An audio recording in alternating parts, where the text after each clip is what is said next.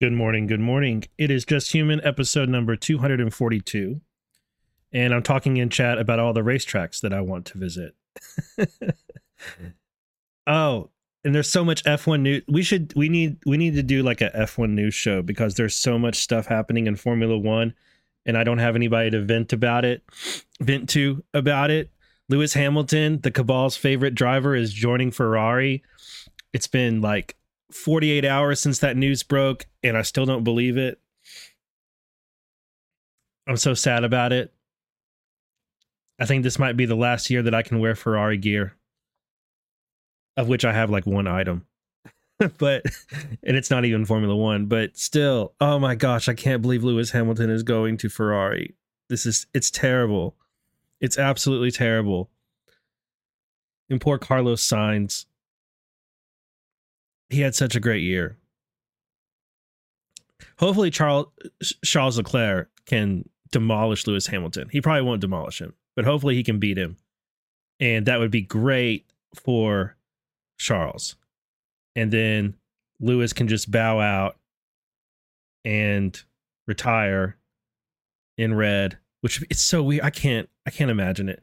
I don't think I'm going to be able to believe it until I actually see, like a year from now, Lewis wearing Ferrari clothes. So anyway, I'll try to get off that subject, but I'm going to tell you right now, I'm a little bit down. I'm a little bit down today. I'm a little bit under the weather because of this absolutely terrible Formula One news. And it follows on the heel of Andretti being denied an entry into Formula One, which is one of the worst things that Formula One has ever done. I'm really upset about this. So we should talk about something less upsetting, like the swamp and corruption in DC.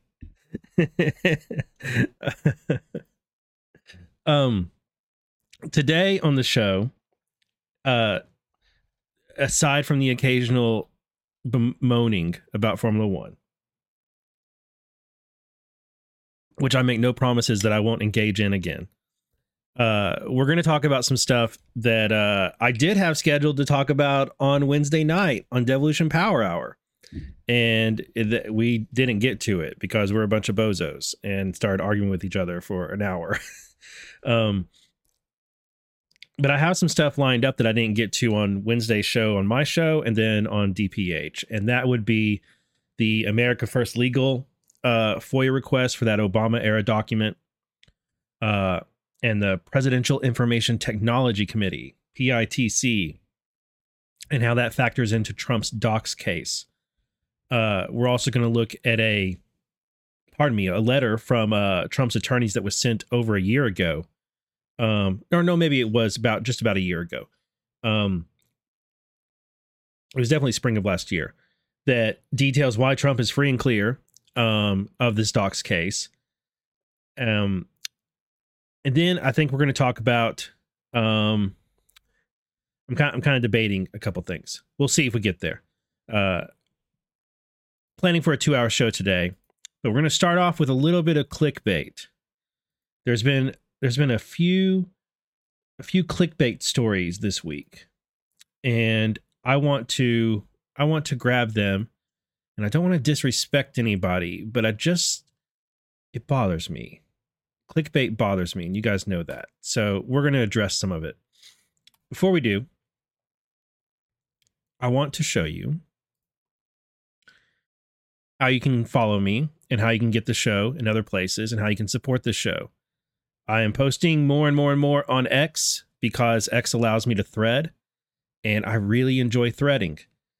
Threading is a way for me to put lots of information out at one time in one post, but it also is a way like that I commit it to memory.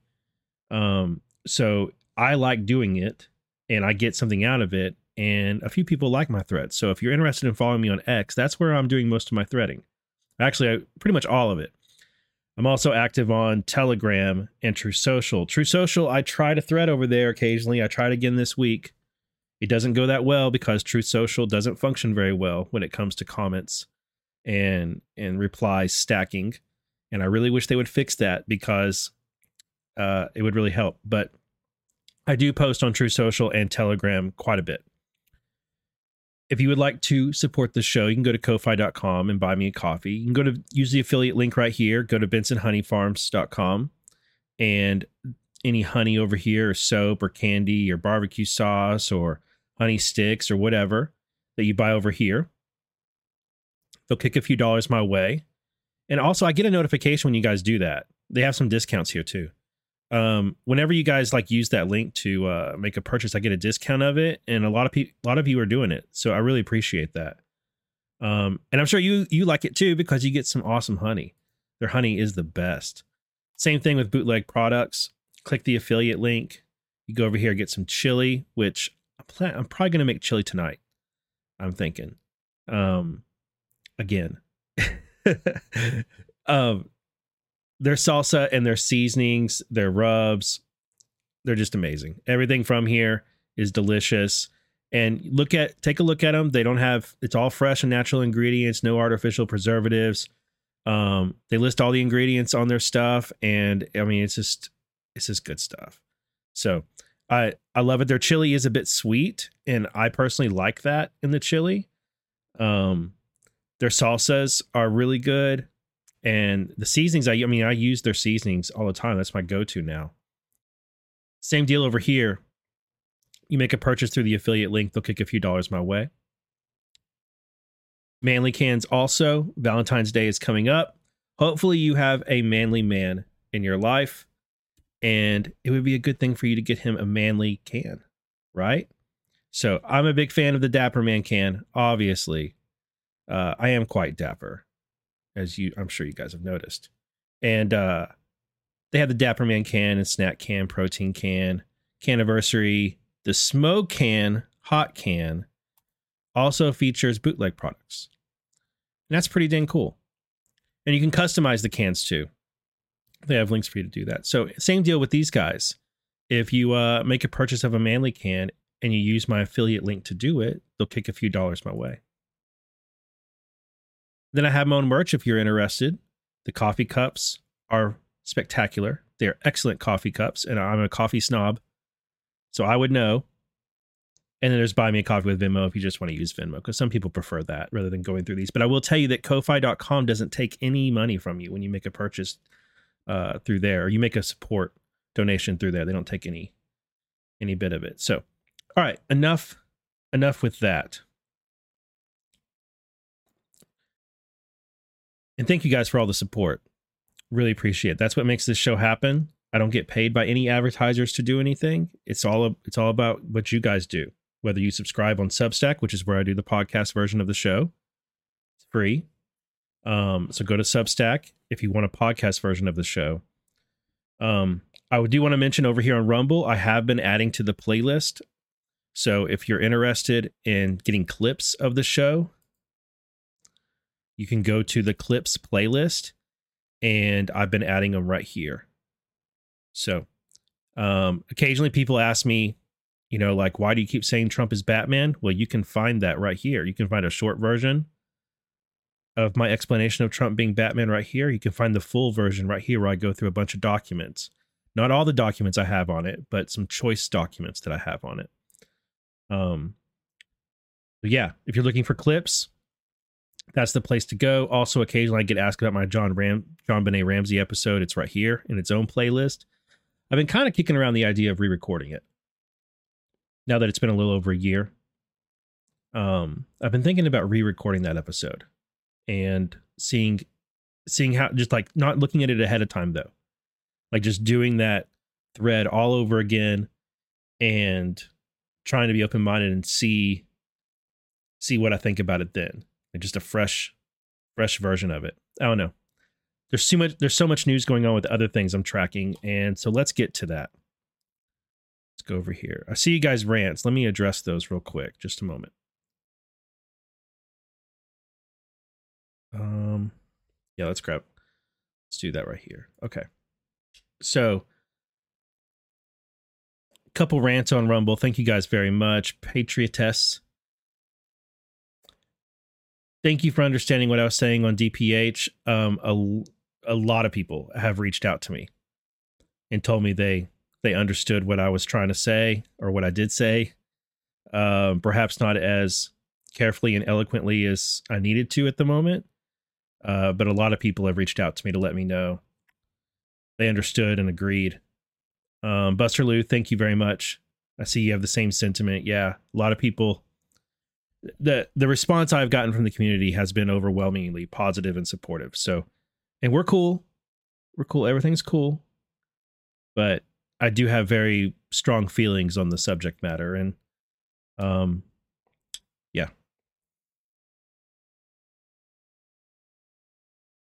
Yep. Hopefully we don't need to talk about that again. But if we do, my opinion hasn't changed. All right, so there's a few which clickbait? Let's start with this clickbait. No, I say that because it's a docs case. I can segue into the docs case. All right, let's talk about the latest clickbait that's been going around the past 24, 48 hours. There's been 3 clickbait things going around as concerns Trump's cases, okay? The first one is that pretty much beginning yesterday, there's been a ton of clickbait going around that the DC case with Judge Chutkan, Trump's J6 election interference case, was rescheduled. And it's been taken off the court schedule. And there's all sorts of clickbait headlines going around right now. There's tons of accounts posting breaking, emoji, Trump's case removed from DC court schedule. And, like, it's everywhere, right?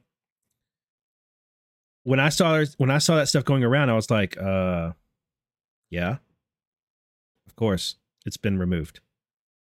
Because we've known since late December, early January, that the March 4th date of Trump's DC case wasn't going to hold. We've known that we've known that for a month now, because it's going through the appeals process, and there's going to be appeals of whatever the decision is, and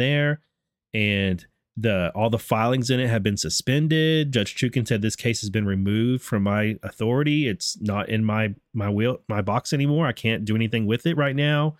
We read last week, I think it was last week, an order from her where she said, look, if you guys want to make any substantive filings in this case, you got to get permission from the judge first. So I saw these stories going around, and the first thing I did was I actually went and looked at the docket. I was like, well, is there anything going? I don't have an email notification that something has happened with this case. Is anything going on with the docket? Okay, I'm gonna go look at the docket. See, there's something new here. Nope, nothing new. There's that order from her that I just mentioned that we read on this show. Okay, well, nothing's going on here. There's no filing saying anything. So I looked at the stories that they were going around about it being removed from the court schedule, and they're like saying Jack Smith took it down. It's like, that's not how courts work. I mean, I'm no lawyer and I'm no judge, but the prosecutor doesn't control the court's schedule. They don't make the calendar. So Shipwreck Crew, who is a former federal prosecutor, has this excellent post about it that just decimates this clickbait news better than I ever could. So here it is. Everyone posting theories about why the US v. Trump DC case was removed from the March 3rd calendar, which I noted here yesterday, are making clowns of yourself. Your guesses are idiotic. Tomorrow was the day, so today, Friday, was the day that juror questionnaires were supposed to be returned to the court by prospective jurors given to the parties. Was a questionnaire ever prepared? No. The case has been stayed. It's been stayed for over a month, right? So no questionnaires will be received. There were procedures in place to review the questionnaires over the next several days, and each side was to make request as to which jurors to excuse without the need for them to come to court for jury selection. None of that is happening. Also, the logistics of bringing in several hundred prospective jurors is daunting. The DC District Court is not that big. Doing that requires a lot of pre-planning by court staff. Has any of that been done? Probably not. Again, the case has been stayed for a month now. So none of this jury stuff is happening. They're not arguing about what's on the questionnaire. They're not sending out the jury questionnaires. They're not receiving jury questionnaires. Were juror summonses ever sent out to several hundred prospective jurors? Maybe, maybe not. These are the nuts and bolts and details of how a jury trial happens. You don't just have hundreds of people spontaneously walk through the door on the first day of trial as prospective jurors. If none of it has taken place, then it has been a given for weeks that the trial would not start as scheduled on March 4th. But there was the possibility that March 4th could have been used as the date to get the jury questionnaire sent out at least. But because Trump is not obligated to participate at all in trial prep activities while the case is pending on appeal, the questionnaire has never been done. And you guys, we've been following this case, every filing. All that stuff is put off. Have we gone over any of that? Have we gone over any document about jury questionnaires or proposed jury questions or any of that? We haven't. One of the first questions is, quote, do you have any plans that would make it impossible for you to be a juror from March 3rd to May 3rd? Well, you can't send that out until you know what the start date will be. So all you supposedly in the know exters, just stop posting nonsensical conspiracy theories about why the court, not Jack Smith, removed the trial from the March 4th calendar. And like I said, I'm not a lawyer. I'm not an attorney. I'm not a judge. I'm not a court clerk. None of those things. But my understanding is that the prosecutor doesn't make the schedule. They don't fill in the calendar for the court. The judge and the court clerk and the staff do. And it's been known for a month that trial date was not going to hold. So this is all just as a consequence of these things. The date has been removed from the calendar because it's not happening. But that doesn't stop a bunch of clickbait people from producing clickbait content.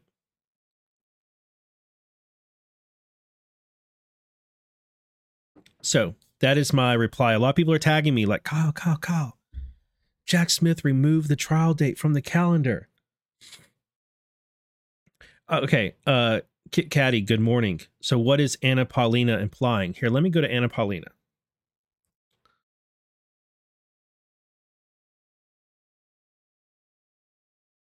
Come on.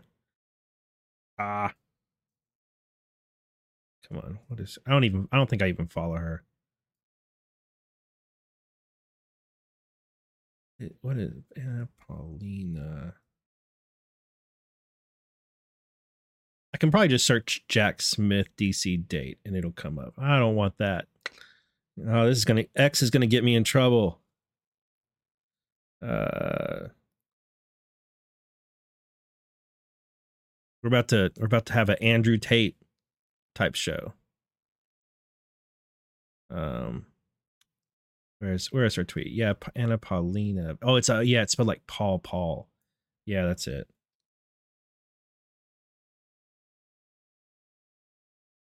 There we go. I do follow her. Okay, so what is she on about? Well, this is what she's on about. She sent a letter to Jack Smith's office requesting certain documents the day before the jury questionnaire thing was supposed to go out, okay? So that's what she's doing, a victory lap because she sent this letter requesting documents. I was going to see where the actual letter is. Because I saw it go by and I read it the other day.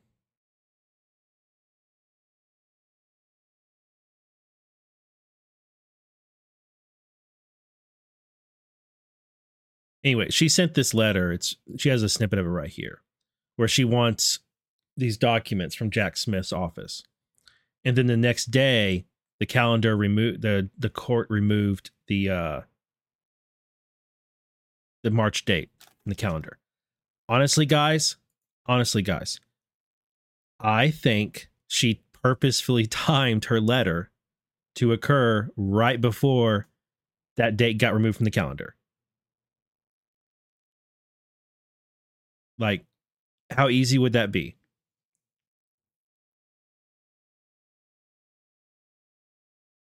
That's what I think.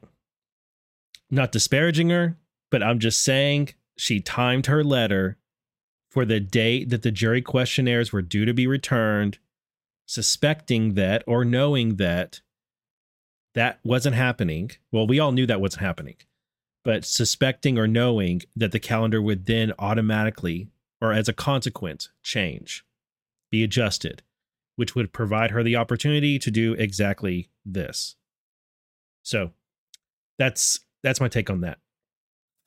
Another piece of fake news. Well, here, Music and Fiction says that specific trial was the case. I believe that Jack Smith wanted to have started 3-4 to interfere with Super Tuesday. Totally agree. And that's not feasible. So we could say the deep state has failed again. Yes, absolutely. Music and Fiction.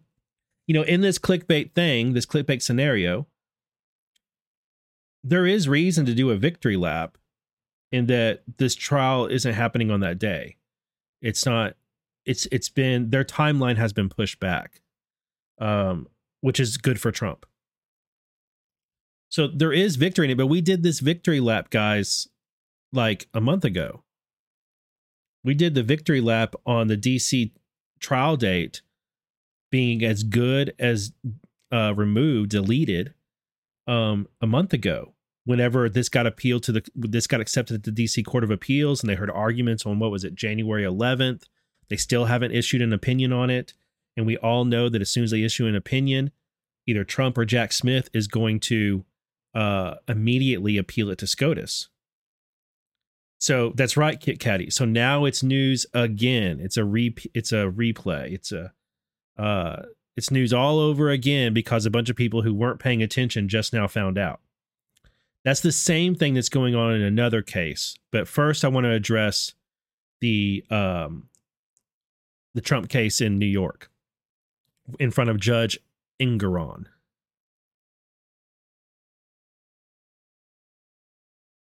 And good for all those people just now finding out. Good for them, you know? Good for them. I'm glad they're paying attention, but it's still clickbait. So over here in Engoron's case, he's due to give his ruling, right? And in this case, which I admit, I haven't been paying a whole lot of attention to the New York AG, Trump Engoron, Trump org case.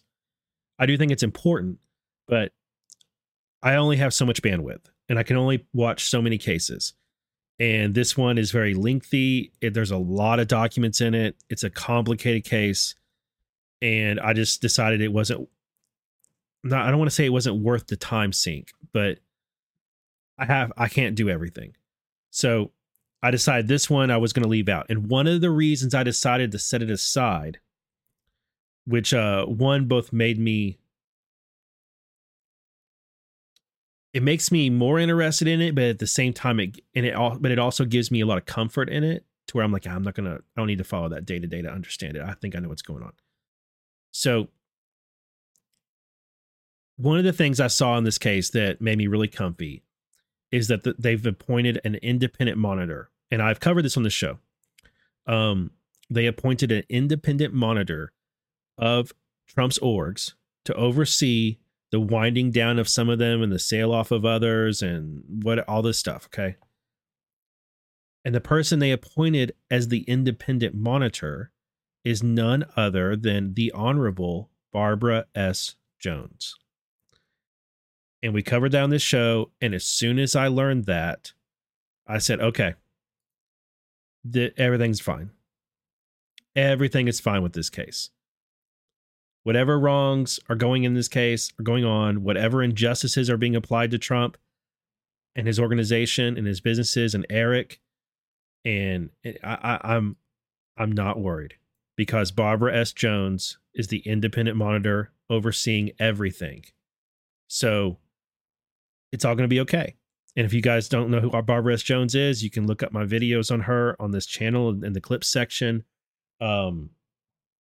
But Barbara S. Jones, just to give you a quick one, Barbara S. Jones has been working in New York for decades and worked with Rudy Giuliani and the Trump org and Trump and his brother when they were busting the mafia together back in the 80s and the early 90s. She's fully aware of Trump being an FBI asset. She's fully aware of the Trump org being an FBI asset and that many of Trump's businesses are set up as sting operations. That's why Trump's businesses, like you have this list of, like the left would say, Trump's launched over 500 businesses and hundreds of them have failed. Well, a bunch of them were meant to fail. They weren't meant to be successful businesses. They were sting operations. So yeah, they failed, and he doesn't care that they failed because he didn't set them up to be big business successes. He set them up to catch bad guys. Barbara S. Jones has handled a number of those cases. Her name has come up over and over and over and over and over again in so many consequential happenings related to Trump. She was the special master over Rudy Giuliani's case and the Rudy Giuliani raid, special master over Michael Cohen raid, special master over a bunch of other things. She keeps popping up in consequential places with oversight and the ability to influence the way things play out. And the clickbait media will always mention she's a Clinton appointee, and they characterize her in this very negative light. But the fact is that Barbara S. Jones, in all likelihood, is read in to what Trump and Trump org are all about and has been since the 80s. And so as soon as I saw her name appear in this case over to the Trump org, I was like, oh, okay, it's all good. And we know for a fact, and we've gone over it several times in the show, we know for a fact from the Seth Hetna case where he sued the FBI to get access to information about the Trump org's role in a sting operation against a certain Russian agent, that the Trump org was still functioning as an FBI asset as recently as 2021.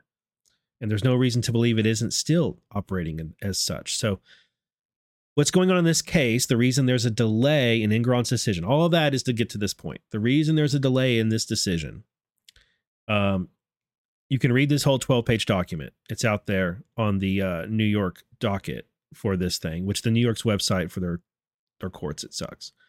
But I'll just read the introduction and the conclusion here. Barbara S. Jones writes to Judge Engoron. On November 14th, 2022, I was appointed by the court in the above referenced matter as an independent monitor. On November 17th, there's that number, 2022, the court supplemented that order and described certain duties and responsibilities of the monitor. Pursuant to the supplemental order of appointment, I am required to, quote, report the status of the monitorship to the court and the parties monthly, or as the monitor finds necessary, or as the court shall order. The court has requested a report of the work my team has done over the past 14 months. So Judge Engoron, in leading up to his judgment in the case, he's asked for a report from Barbara S. Jones, including an assessment of financial disclosures made by the Trump organization during the course of the monitorship. While certain observations discussed below have been addressed in my prior reports, this report also provides a review and an overall assessment of the defendant's compliance with the requirements of the monitorship. Introduction. To date, my team has reviewed more than 3,000 documents relating to the Trump organization's disclosure of financial information to third parties. These include 1. Financial disclosures to third parties, including lenders and insurers. 2. Agreements related to loans and other transactions. 3. Documents related to the Trump organization structure and entity dissolutions. 4. Bank statements provided by the Trump organization. 5. Documents provided to tax authorities. 6. Documents related to transactions. 7. License agreements. And 8. Select documents exchanged between the parties or submitted during the course of the trial. More specifically, my team has reviewed over 422 documents related to financial disclosures submitted to third parties, 179 documents related to information provided to taxing authorities, 384 documents relating to loan agreements and other transactions, 192 documents related to the dissolution of certain entities, and over 200 bank statements. While the Trump Organization did not enter into any material loans, make significant purchases of real property, or submit valuations of its properties to lenders during the course of the monitorship, it submitted numerous financial statements, financial reports, and related information to third parties. As discussed more fully below, and here's the real thing here, here's the nugget, I have identified certain deficiencies in the financial information that I have reviewed, including disclosures that are either incomplete, present results inconsistently, and or contain errors. In addition, while defendants have been cooperative, information required to be submitted to me to the terms of the monitorship order and review protocols has at times been lacking in completeness and timeliness. I have previously reviewed these items with the Trump Organization, which has often agreed to modify the disclosures or implement processes that improve accuracy, transparency, and the timeliness of their disclosures. Now that goes into details, but we will skip those and go to the conclusion. She says, conclusion, following the work my team has completed over the last 14 months, the above sets forth my finding and observations in accordance with my duties as under the monitorship. It is important to note that the Trump Organization acknowledged the disclosure issues described after I brought them to its attention and has been open to recommendations to improve accuracy and transparency. Indeed, during the monitorship, the Trump Organization has implemented changes to disclosures or processes, several of which are discussed above. In addition, with respect to the instances where required disclosures were not provided to the monitor, the Trump Organization submitted the information for review when it was made aware of the omissions. Absent steps to address the items above, my observation suggests misstatements and errors may continue to occur, which could result in incorrect or inaccurate reporting of financial information to third parties. The parties continue to cooperate with me under the requirements of the orders. Should you have any questions, feel free to contact me. Sincerely, Barbara S. Jones. So there's going to be a lot of clickbait headlines, and there already are, saying that Barbara S. Jones has stepped in and she's a Clinton appointee and she's making things worse and she's trying to find more crimes of the Trump administration or Trump org or whatever. No, she's praising the cooperation of the Trump organ here.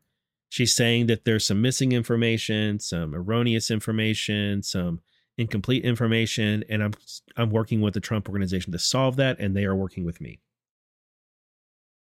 That's all that's going on. But there's going to be a lot of clickbait about it.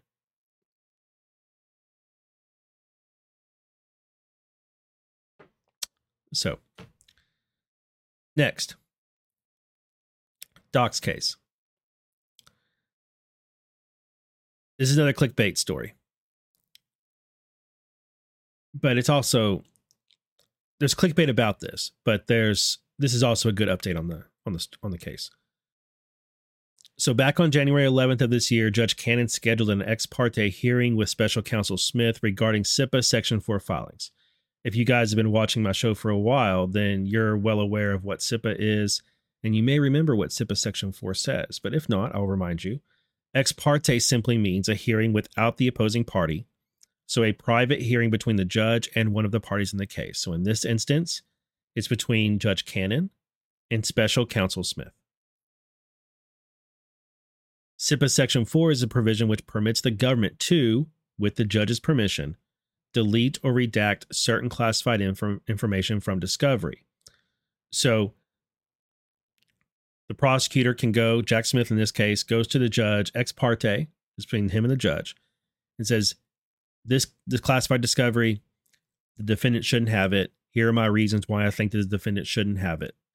Or they should get it, but we have to delete this information from it, or we have to redact this information from it. Here are my reasons why. And if the judge agrees, finds his argument compelling, then the judge can give him permission. Yep. And which means the defendant will still get discovery, but they won't get these bits of discovery because the classification, whatever reasons, it could be because it's classified and it has no bearing on the case. It's classified, and if the defendant learned of it, it could lead to consequences that endanger national security or whatever. It helps to take this kind of thing out of the context of President Trump and his specific case and think about a drug trafficker, a narcotics trafficker, and there being classified information within discovery about other people that are under investigation, or the means by which law enforcement is learning about drug trafficking activity, their surveillance methods, whatever.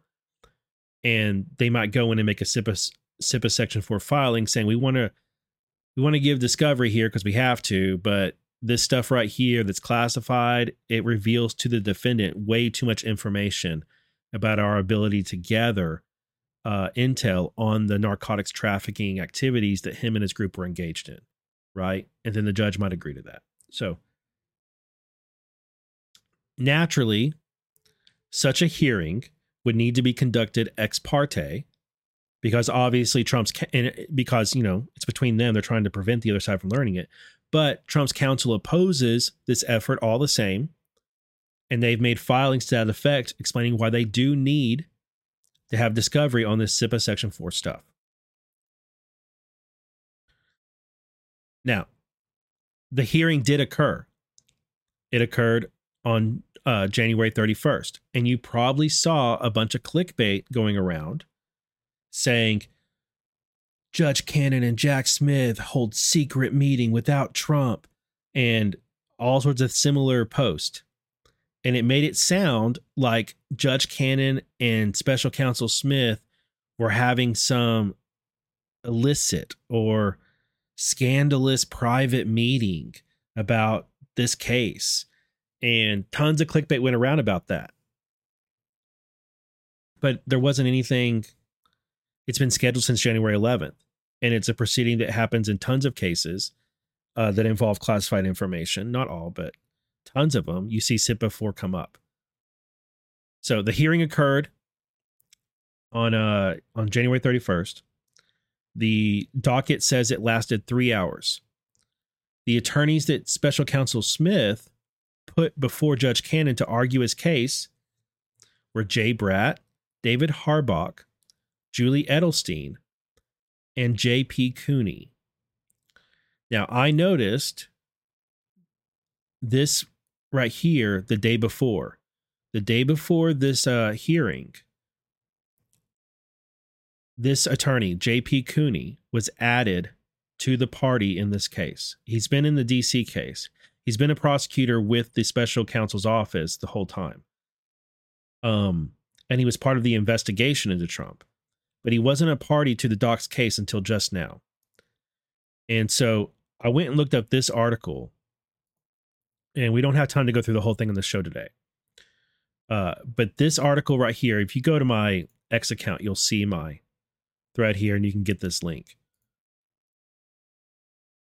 But J.P. Cooney is, I know it's the Washington Post, but this is a fantastic, very, very detailed, long article about all the people investigating Trump. And J.P. Cooney, it details in here, is a pit bull of a prosecutor, is my understanding.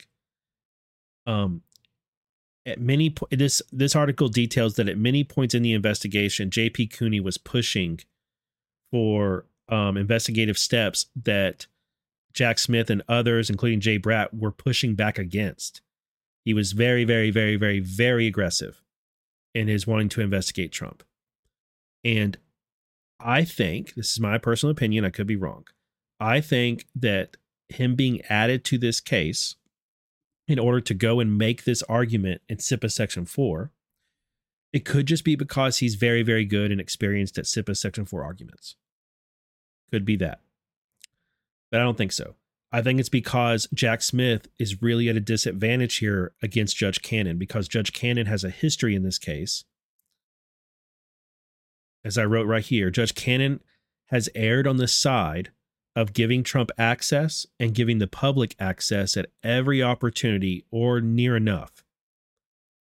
And she's made that statement a couple times in the process of this case that, look, because this case is so important, because it involves the former president of the United States, The American people have a right to know, and I am going to give them access to as much as I possibly can at every moment that it makes sense to do so.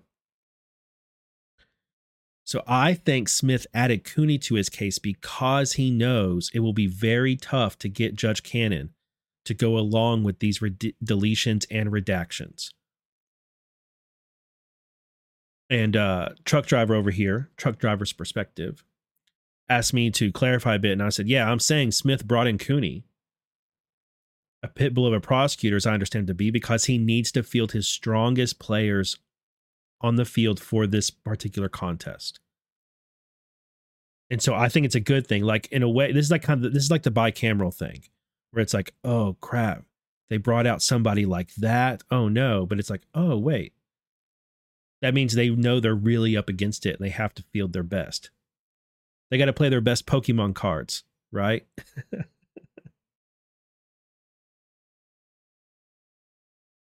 So now we wait. Now we just have to wait for what Judge Cannon rules. And hopefully, I mean, in all likelihood, it'll be granted in part and denied in part. And, but hopefully we get some discovery and we get to take a look at it.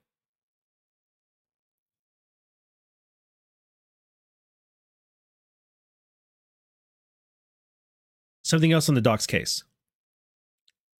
Do you guys remember back a week ago? I've got this huge thread. We went over this huge discovery filing in Trump's case. And it was great. It was dense. It was great. But remember these filings here where Trump is asking for communications about the FBI's discussions about where they would search in Mar-a-Lago and where they wouldn't. Trump's team asked for all correspondence and communications concerning the search in Mar-a-Lago. And I told you guys, I think they specifically did not search the Mar-a-Lago skiff. Because right here in these filings, it says, we know from communications produced through discovery that redacted, it is inexplicable that members of the FBI, let alone the office, would have no communications concerning the decision not to search an area of the president's residence. Right here. It's like, wait a minute. They specifically did not search a certain area of Mar-a-Lago during a search that was supposedly for classified documents that were at risk of spilling out, and all of this stuff. So, like, why would the FBI not search an area? And we have this new article from ABC News.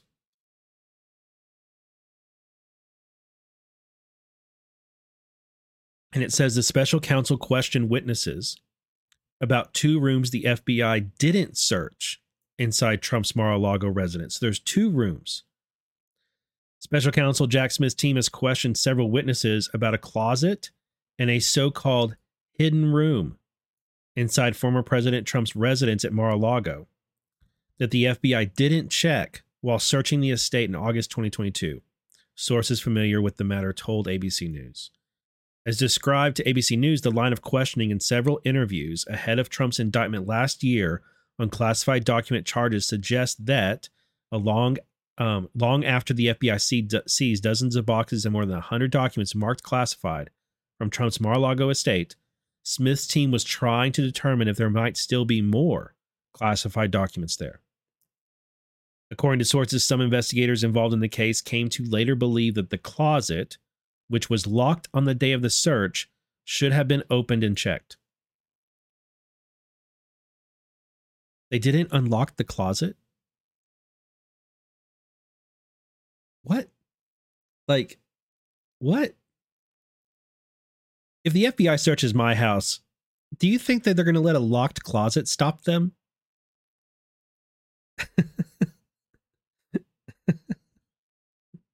As investigators would later learn, Trump allegedly had the closet's lock changed while his attorney was in the Mar-a-Lago basement, searching for classified documents in a storage room that he was told would have all such documents. Trump's alleged efforts to conceal classified documents from both the FBI and his attorney are a key part of Smith's indictment against Trump in Florida. Jordan Strauss, a former federal prosecutor and former national security official in the DOJ, called the FBI's alleged failure to search a closet a bit astonishing. Quote, "You're searching a former president's house. You should get it right the first time," Strauss told ABC News. In addition to the closet, the FBI also didn't search what authorities have called a hidden room connected to Trump's bedroom. Don't tell E. Jean Carroll about that. She will come up with the most insane and racy theories about what Trump's hidden room is. Smith's investigators were later told that in the days right after the search, some of Trump's employees heard that the FBI had missed at least one room at Mar-a-Lago. According to a senior FBI official, agents focused on areas they believed might have government documents. Quote, "Based on information gathered through the course of the investigation, areas were identified and searched pursuant to the search warrant." SPNZ spins in chat says it's a room full of Diet Coke. Oh my gosh, I hope that's true. I hope that's true. That would be so good. That would be the greatest thing ever. If it's just Diet Coke and autographs from Celine Dion and like random stuff like that. If y'all don't know that there's like an autographed album or something of Celine Dion that the FBI took from Trump's Mar-a-Lago, and Trump had his lawyers actually make a filing with the special master in the doc's case, saying that Trump had an immediate need for the return of his autographed Celine Dion merchandise.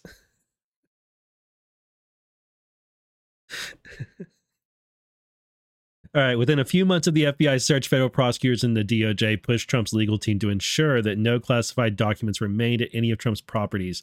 But it's unclear if those prosecutors or any Trump lawyers even knew about the unexamined spaces then. It's also unclear if Trump ever kept any classified documents in either of those spaces, or whether Smith's team ever considered seeking another warrant to search Mar-a-Lago again. In their questioning of witnesses, Smith's team seemed to focus more on the missed spaces in the 3 months before the first indictment in the case. All right.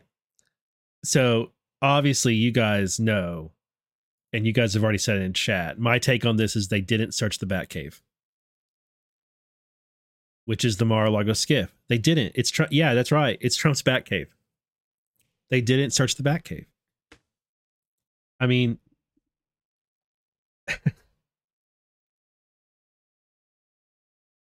and the reason they would do that, the reason they do that is this right here. My suspicion is that they, Special Counsel Smith and the raid team, wanted to leave out any mention of any secure facilities at Mar-a-Lago from the materials they presented to the grand jury to get the indictment, and they wanted to leave it out of the indictment. They didn't want any mention at all of any sort of secure rooms or facilities there, because that undermines the whole perception that Mar-a-Lago is, what they portrayed it to be, is a club with all these events and 150 parties a year, and thousands of people come and go through the property, and it's completely insecure and not suitable for classified information to be stored there. That's the characterization they're making of Mar-a-Lago in their filings, in the indictment. That's what the media is portraying Mar-a-Lago as. Of course, we know that to not be true. Like, it is that, the club area of it is that. But Mar-a-Lago is also a highly secure place. With Trump's had his own private security for decades. Now he has Secret Service and has had for 10 years now, almost going on 8 years, I guess. And he had a skiff there. He probably, guys, one thing that gets kind of mixed up about skiffs and secure work environments, SWEs. So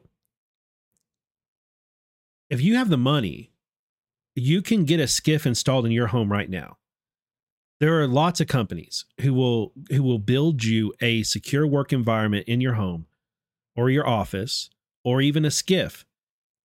Now, in order to get one that's certified by what is the DISA, I think it is, the agency out of DoD that handles certification of SCIFs to prove that they're capable of handling U.S. government top secret, secure, compartmented information, like that level of classified materials, it has to be certified appropriately and accredited to be that, right? But that doesn't mean it's not a SCIF if you don't have that accreditation. You like tons of, like, I'm sure Elon Musk has a dozen secure work environments or SCIFs because he's dealing with cutting edge technology and he doesn't want that technology stolen. A lot of businesses that deal in very advanced technology and proprietary stuff, they have SCIFs or secure work environments in order to protect any of that stuff being leaked through corporate espionage. Right? And it would make sense that Trump would have something like that. Consider he's a multi-billionaire. He probably has secure facilities. Before he was president, he had secure rooms, facilities, whatever, in his residences, in Trump Tower, Bedminster, so that he could have these types of discussions with people and planning with less risk of corporate espionage affecting that.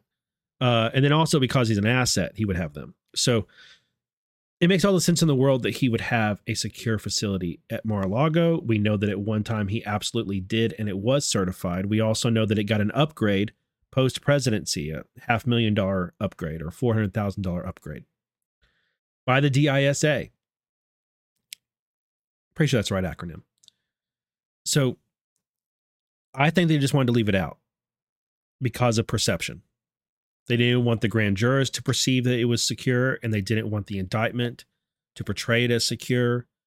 And so Trump and team are asking for these discussions about why the FBI skipped certain rooms.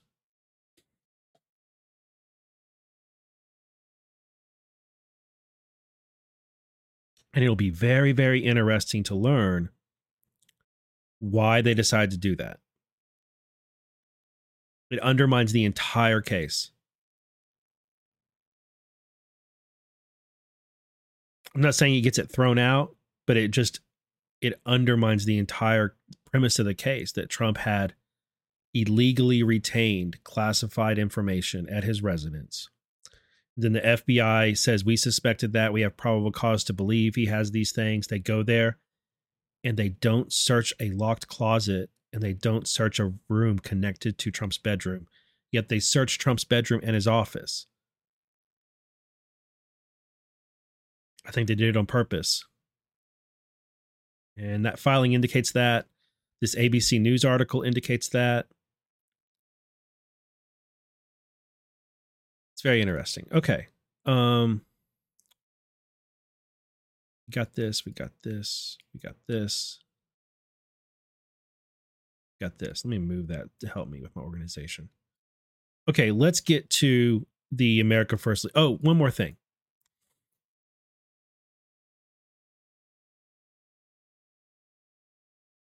Real quick.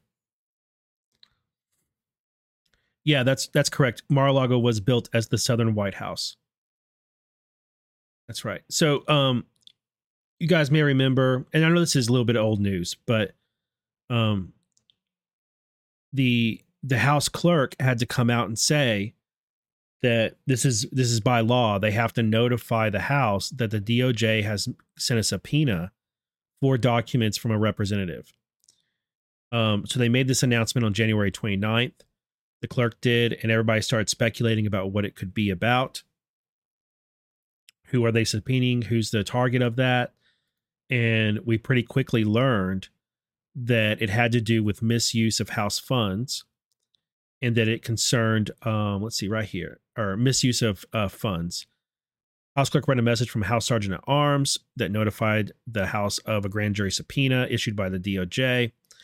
Just the News has confirmed with a congressional source that the subpoena pertains to a DOJ investigation of a House Democrats' misuse of federal funds allocated for personal security purposes.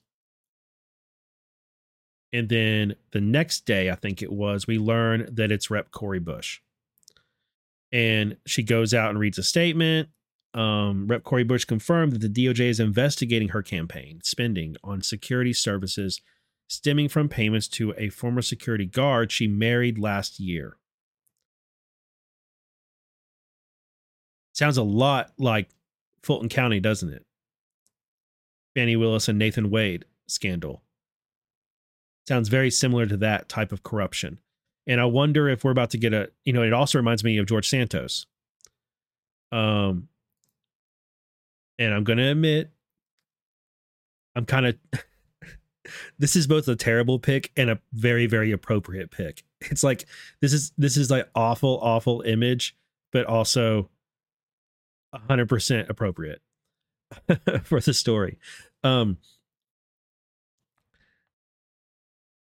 I saw this news, there's a part of me that thought about all of those people that got mad at me for cheering on the removal of George Santos and came to me and said, oh, but he hasn't been convicted yet. Oh, he's innocent until proven guilty. You can't trust the House Ethics Panel, etc., etc., etc. I wonder how many of those same people feel the same way about this. Or did their take change because she has a D next to her name instead of an R? Just saying. Okay, now let's go to the Obama era memo. I promised you guys I would cover this on Devolution Power on Wednesday, and we just didn't get to it. But I will say, and I know that some people, they don't like it when John and BB and I argue. But we did have a good show. We really did have a good show. And if you missed it, you missed out on some good discussion between us, because we really did have some great discussions on the topics. We just didn't get to very many topics. We planned out like 10 and we got to 2. And speaking of things we've talked about in Devolution Power Hour, America First Legal. Last week we talked about them, and I mentioned all the FOIA cases that they're involved in, and I've been looking them up, and there's quite a lot. One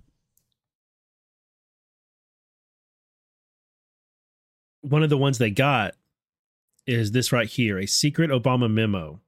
The Presidential Information Technology Committee, PITC, regarding control of presidential records, and changed everything in the DOJ's politicized prosecution of Trump, or could change everything.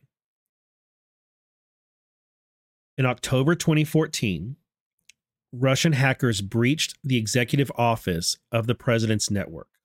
In response, President Obama created, via executive action, PITC. PITC includes representatives of the DoD and DHS, among others. First, PITC creates a presumption that the president controls all information he receives. That's very important. The PITC memo established the president's exclusive control over information resources and systems provided to the president. The memo created the presumption that information contained on information systems and resources was, quote, EOP information, Executive Office of the President information. Because the memo relied upon the Federal Records Act definition of information systems as resources organized for the use and disposition of information, the memo gives the president exclusive control over information he receives. This is relevant to what a president may reasonably believe about information given to him while in office. Second, and related, if information stored on the PITC network formed the basis for Special Counsel Smith's in prosecution of former President Trump, That evidence should have been disclosed to the former president and may be relevant to his liability. Special counsel Smith's indictment against former President Trump claims, quote, Trump was not authorized to possess or retain classified documents. But Obama's PITC memo may have created a reasonable belief in President Trump that he, in fact, had such authority. Additionally, if the records Trump allegedly destroyed are still preserved within the EOP or the U.S. Department of Defense as part of a PITC-created information systems, then other claims in the indictment may be baseless. I'm going to pause right here. I think this is it. We had all those reports about Trump tearing up documents and throwing them in the toilet. Pieces of paper in the trash, pieces of paper in the toilet. Maggie Haberman ran that silly article. I think this undoes that angle of the case. Because if what Trump has is a copy of it, he's just like printed out some information. And then there's also copies of it with the US DOD. Then him tearing it up and tossing it into the toilet doesn't matter. He didn't destroy government property, destroy classified information, whatever. He destroyed his copy of it, but it still exists. All right. The explosive findings are consistent with the America First Legal's white paper contending that the President of the United States has absolute authority over presidential papers. Neither Congress nor federal courts may lawfully abrogate or limit this authority. The American people deserve to know the truth behind the secretive memo. We filed a Freedom of Information Act request with the with the Defense Information Agency, which is part of the Department of Defense. More on this revelation from Examiner and Kaylin here. I want to say that this was largely duplicative of what I just said. Maybe not. Okay. Okay, America First Legal, skip right here. Between reports of two separate hackings. Okay, so here's the storyline to how this was created. Between reports of two separate hackings believed to be tied to Russian government in late 2014 and spring 2015. This was Cozy Bear, I think. Obama created via executive action a White House Information Technology Director and an Executive Committee for Presidential Information Technology. Obama's March 2015 PITC memorandum established the president's exclusive control, that's in quotes, over information resources provided to the president, the vice president, and the EOP. Moreover, it made clear that any records sent to EOP, again, EOP is Executive Office of the President, to their systems or records stemming from those systems are controlled by the president. Quote, because of President Obama's executive action, President Trump could reasonably have concluded that all information provided to him in his office was within his exclusive control. In June, Trump pleaded not guilty, blah, blah, blah. In late July, superseding indictment. Smith's indictment against Trump states the former president, quote, was not authorized to possess or retain those classified documents that were found by federal authorities in Mar-a-Lago. But Obama's PITC memo may have created a reasonable belief with Trump. Additionally, if the records Trump allegedly destroyed are still preserved within the EOP or the DOD as part of the PITC created information, we read that. According to a 5-page filing in a 2018 FOIA lawsuit known as Cause of Action Institute versus U.S. Department of Army, an official handling the group's request conceded that the software the executive office of the president uses is located within the Department of Defense, which under the PITC memo would be subject to presidential control. AFL presumes that the DoD servers did store information, but filed its FOIA request to learn what information the Pentagon stored, as well as if the information stored on the PITC network formed the basis for Smith's prosecution of Trump. If it did, quote, that evidence should have been disclosed to the former president. Daniel Epstein, a lawyer for AFL, said he believes the request is a matter to be looked into by both Smith and Robert Hur, the special counsel overseeing President Joe Biden's mishandling of classified documents during his vice presidential tenure. So prepare yourselves, because it could be that what is good for the goose is good for the gander, and what gets Trump exonerated in the Docs case also gets Biden exonerated in his special counsel investigation by Robert Hur. Because this PITC memo covers both the president and the vice president.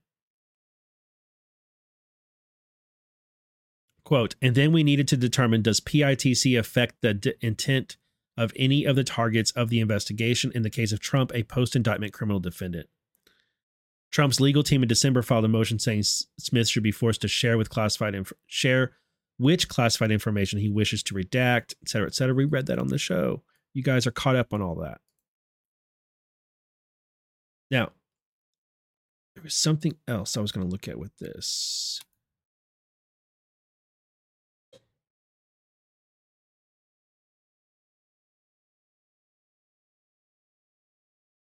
No, it wasn't there. Here, hold on. Give me just a moment, guys. Well, actually, I can just look it up.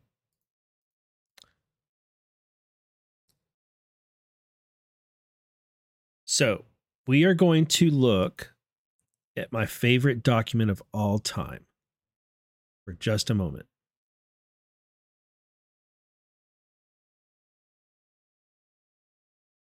For just a moment, we're going to go back and revisit the Durham Report.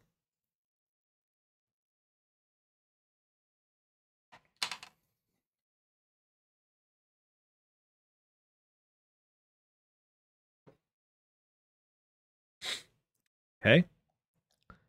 And we are going to go to page 275, I believe it is.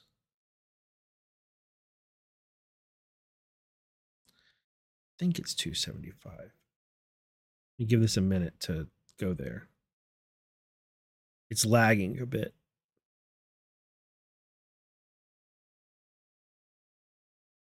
Yeah, Road Dog, the whatever classified information he retained from his Senate days is different, but stuff from his vice president days, that's all that I'm referring to, as far as my comment on Robert Hur. I think it's 275. Oh yeah, and here it's not going to be 275. Okay, here we go. Scroll just a bit.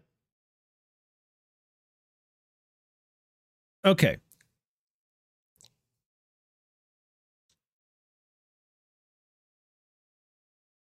A lot of things I could pull out from here. But you guys remember Joffe. In reading this America First legal document and its talk about the EOP, I was reminded that Joffe's company, I think it was Ultra DNS, handled DNS servers and traffic for the EOP. And that's one of the ways that it is believed that the Spygate people spied on President Trump in the first days of his presidency. And from the Durham Report, it says documents and other records that the office, meaning Durham's office, gathered from private entities reflect that during or around the same time period as the aforementioned letters from Senator Reid and afterwards, Joffe was continuing to use Tech Company One resources and personnel, so that would be Newstar, to discuss research issues relating to Trump and Russia, including Alpha Bank and Yodaphone allegations. For example, emails and other evidence reflect that in early 2017 and afterwards, Joffe tasked Tech Company One Employee One to run searches over Tech Company One's DNS traffic to gather additional information concerning Alpha Bank and Yodaphone allegations. In particular, according to Tech Company One Employee One, at or around the time of Trump's inauguration, Tech Company One Employee One had been running queries for Joffe's for Joffe relating to Trump, including queries concerning Alpha Bank, Vodafone, and the executive office of the president. Joffe and Tech Company One, Employee One, intended to continue running certain of these queries after Trump's inauguration. Soon after the inauguration, however, Tech Company One, Employee One, and Joffe noticed that Tech Company One's access to the EOP's DNS traffic had ceased. Tech Company One and Employee One and Joffe never learned why Tech Company One no longer had access to the EOP's DNS data. But it was clear that Tech Company 5, the contractor that handled EOP, the executive office of the president's DNS traffic, and the company for which Tech Company One maintained the EOP's DNS servers, was no longer handling EOP's data. This reminded me of that because we're talking about EOP and Obama creating, where'd it go? This. Obama creating the PITC to handle what? EOP information. Information systems and resources being regarded as EOP information. And it was in response to hacks in 2014 and 2015. Well, Joffe's companies were handling that stuff back then too.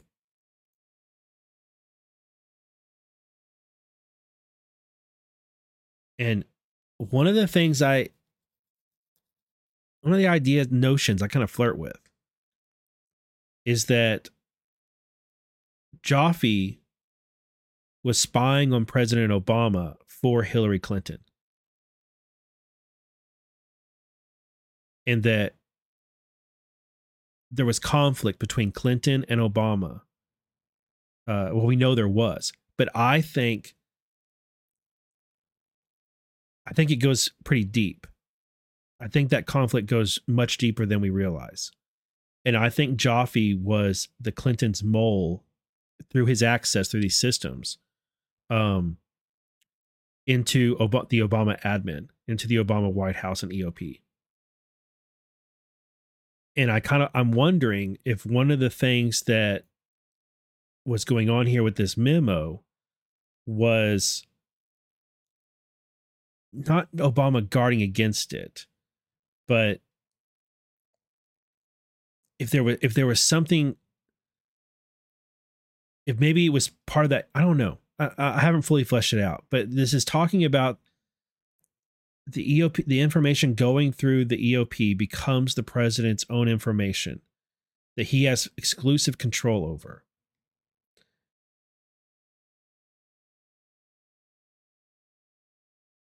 And I'm wondering if this is part of the way that they were like, we got to get around the email server thing. So hey, instead of us having, this is just me speculating. Instead, like if I'm putting myself in Hillary Clinton's shoes and she's fallen under investigation for the her email server, maybe there's some other scandal going on too, where they put information into the EOP because they wanted it to be found by Joffe and then get back to Clinton. Like,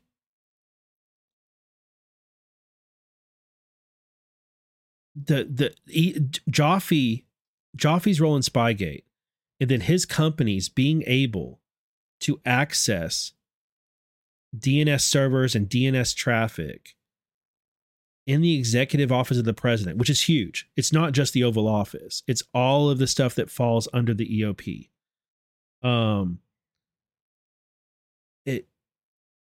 It really changes the perspective of just like who was controlling who was influencing who had insights into what, and knowledge of what. Now, the other thing about this, which I absolutely love, is Joffe and his company not knowing why their DNS traffic had suddenly ceased.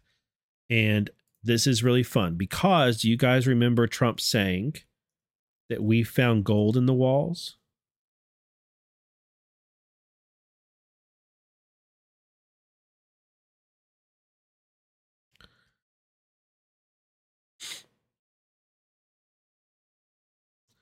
You remember that? I believe is it the Vanity Fair article? It's the main one. How Trump's team spent nearly $2 million redecorating the White House.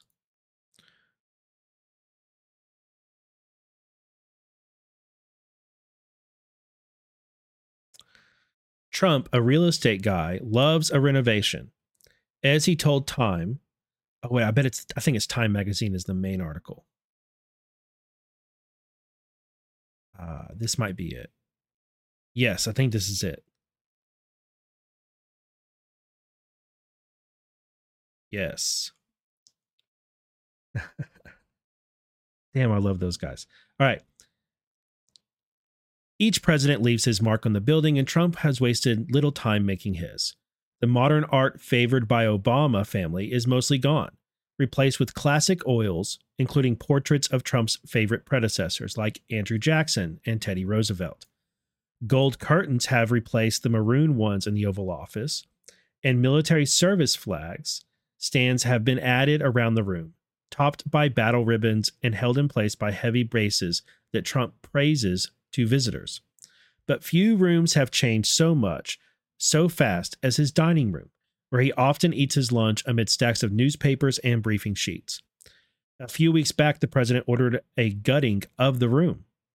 Quote, "We found gold behind the walls, which I always knew.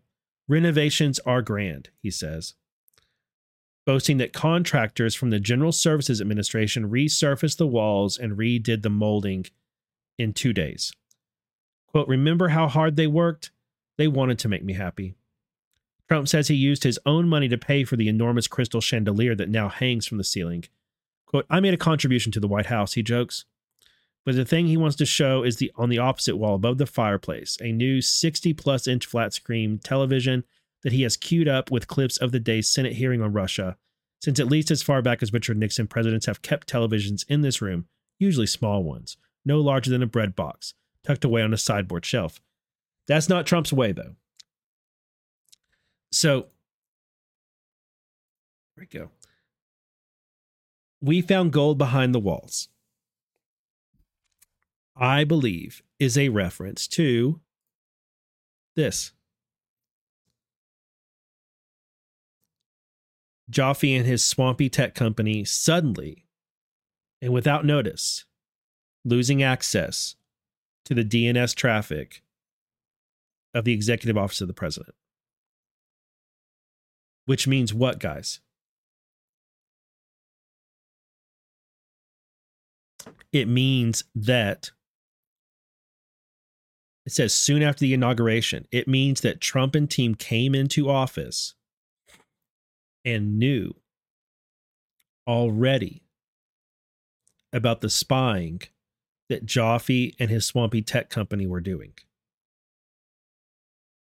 They didn't find it out later. They knew it before Trump was sworn in, which speaks to the larger sting operation going on. Now, the other theory is what Music and Fiction just mentioned. And the popular theory at the time, when Trump made the comment, the popular theory was that Trump was talking about microphones and that there were gold-plated microphones and bugs hidden in the executive office of the president, where the IC and maybe others were spying on the EOP. That might also be true, or that might actually be what he was referring to. It could be either or, it could be both. But you know how you ever seen those videos where they use just your Wi-Fi router to spy on your house, and like they show how intel agencies can manipulate a Wi-Fi router to where it can basically do a 3D scan of your house based off the resistance of the signal in the rooms, and it can track people's movements in the house, and you don't need to install any special equipment. You can use the electronics that are already in the house. Well, if you can do that, couldn't you use those same types of techniques to pick up audio and to do all sorts of other spycraft. So I'm not, in other words, and I say that because I'm not even sure you need actual microphones anymore. I'm not sure you do, but it could be Trump knew about that. But regardless, Joffe and them got found out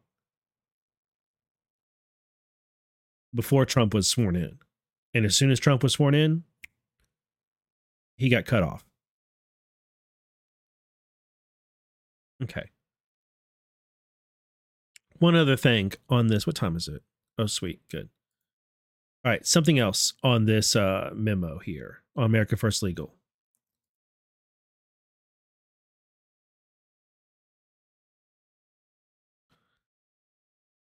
So this guy, Jason Cloninger, linked me. When I shared this, he linked me something, or he linked them, this right here. And it says, NARA failed to do its job and DOJ bias blatantly clear in Biden illegal possession of classified documents versus Trump's. Almost all of Trump's records at Mar-a-Lago are printouts of digital records, which I 100% believe, which means there's records within DOD and DOJ and the PITC, and Trump destroying them doesn't matter. And since Trump declassified them, it doesn't matter that he retained any copies of them.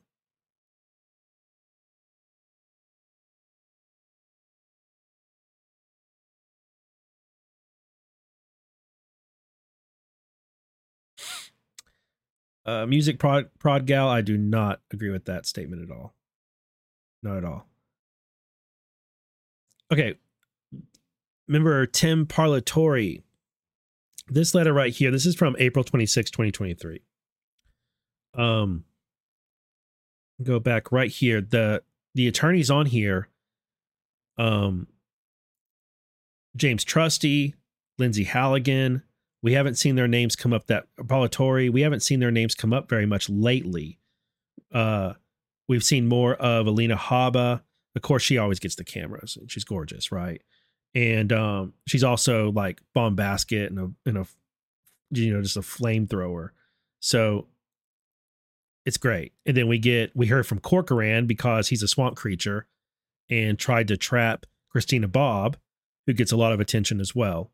So you have these other attorneys that are getting more attention in the media, and some of these guys you're not hearing about as much. And to me, that's usually a sign that these guys are doing the work. And then the others are out there on purpose. Trump loves doing that. He has like his cast of crew that get all the camera attention, right? And the media focuses on things they say and they react to them. And then he has this other team that's doing the more consequential work. And then suddenly those guys appear. Same thing with America First Legal. You don't hear much about America First Legal, and then suddenly, boom, they're on the scene with tons of FOIA docs that they've been gathering for months that are all filed with Trump's motion. So this right here is says to Chairman Mike Turner of the House Permanent Select Committee on Intelligence at the Capitol. It says, Dear Chairman Turner, we're going to read this because it's really good. And you're going to recognize some arguments in it that I have made on the show and that you've heard others make. Chairman Turner, we represent Trump and are writing to provide information regarding DOJ's probe in the post-presidency handling of classified documents. Now, this is from April 26, 2023. We understand that DOJ is making the documents marked classified available for your review. And this letter provides the committee with information that we suspect DOJ has not disclosed. It has become abundantly clear through this investigation that the institutional practice and procedures within the White House for handling of classified materials drastically differ from the long-standing standard operating procedures employed by various agencies of the intelligence community as well as the U.S. military, as demonstrated by the discovery of documents with classification markings in the homes of President Trump, President Biden, and Vice President Pence. Deficient document handling and storage procedures are not limited to any individual, administration, or political party. a legislative solution by Congress is required to prevent the DOJ from continuing to conduct ham-handed criminal investigations of matters that are inherently not criminal. Gugalathu Malungu. Good morning. And you are absolutely correct. Trump knew about Joffe, which means he knew about Russia before it even got to Hillary. So what if the good guys hijacked Russia, and used it to catch the CIA? And I would add to that other swamp creatures and deep state actors within the government, within government agencies, within media. It's a trap, and it's always been a trap. And it's always been our trap, not theirs. Actual background. Back to this. When President Trump left office, there was little time to prepare for the outgoing transition from the presidency. Unlike his three predecessors, each of whom had over 4 years to prepare for their departure upon completion of their second term, President Trump had a much shorter time to wind up his administration. White House staffers and the General Services Administration, where our good plant, what's her name? Hutchinson. That's where she worked. She helped pack the boxes for Mar-a-Lago. Employees quickly packed everything into boxes and shipped them to Florida. This was a stark change from the standard preparations made by GSA and National Archives and Records Administration for prior administrations. As NARA acknowledged in a press statement it issued on October 11th, 2022, quote, the National Archives and Records Administration, in accordance with the Presidential Records Act, assumed physical and legal custody of the presidential records from the administrations of Barack Obama, George W. Bush, Bill Clinton, George H.W. Bush, and Ronald Reagan when those presidents left office. NARA securely moved these records to temporary facilities that NARA leased from the General Services Administration near the locations of the future presidential libraries that former presidents built for NARA. All such temporary facilities met strict archival and security standards and have been managed and staffed exclusively by NARA employees. NARA, unfortunately, has become overtly political and declined to provide archival assistance to President Trump's transition team. Interestingly, in its press statement, NARA cites every recent president after Jimmy Carter as having received the same assistance with, quote, archival and security standards. Yet, President Carter, the last president before President Trump to not receive archival assistance, found documents with classification markings in his home, which he returned to NARA, though apparently without accompanying DOJ criminal probe. Whether NARA's departure from routine pack-out procedures for President Trump was intentional or a product of the compressed timeline, it did not take custody of the documents, and this has made necessary the transfer of boxes of documents to President Trump's heavily secured home at Mar-a-Lago. To be clear, had NARA offered President Trump the same assistance that it had provided all previous presidents, he would have accepted the offer, and there would have been no reason to transfer the documents to Mar-a-Lago. Well. What do you know?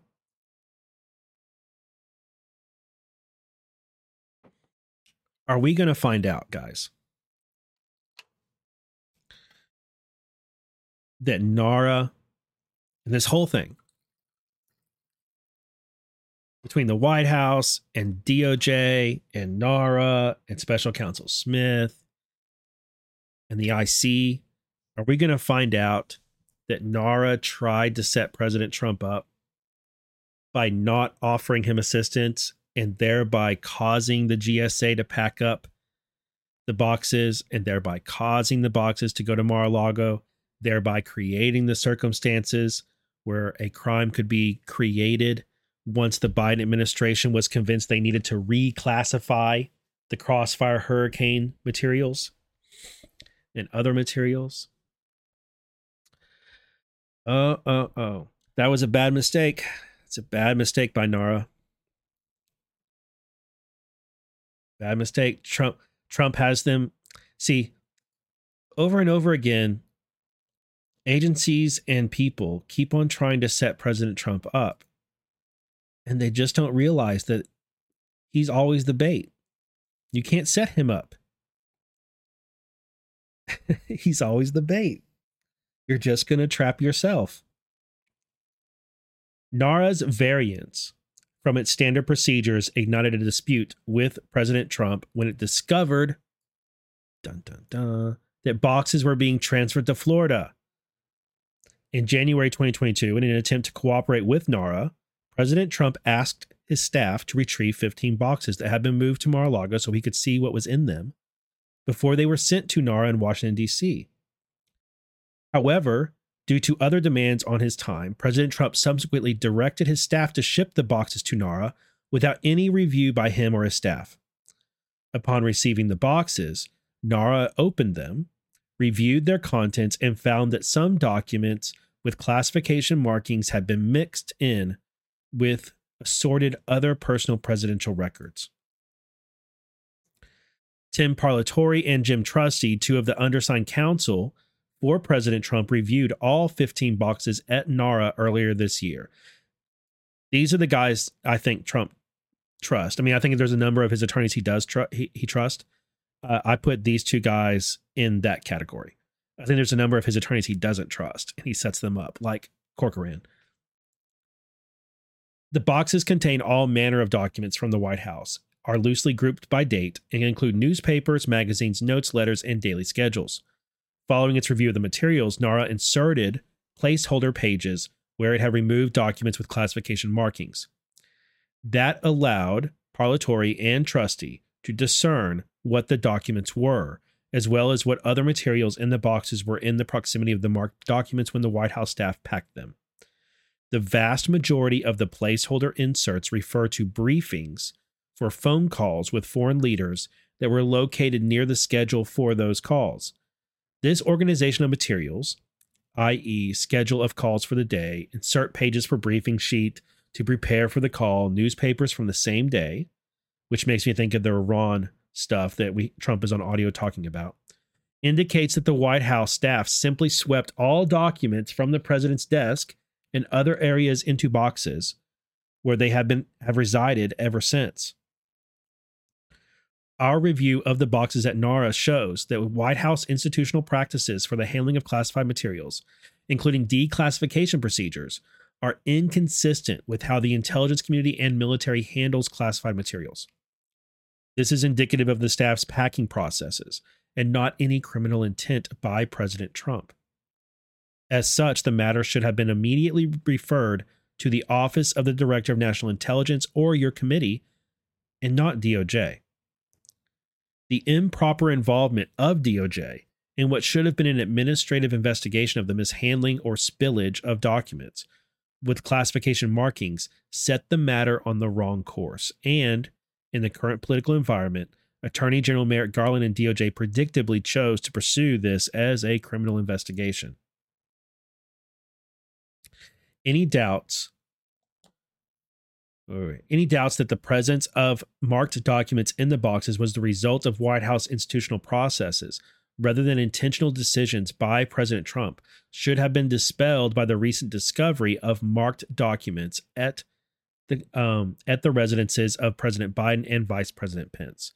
The possession of documents by these two former vice presidents is similar in some respects to those that were transferred to Mar-a-Lago. President Trump, like the outgoing vice presidents, was not afforded assistance from NARA and GSA, although as president, he and not the vice presidents were entitled to that assistance.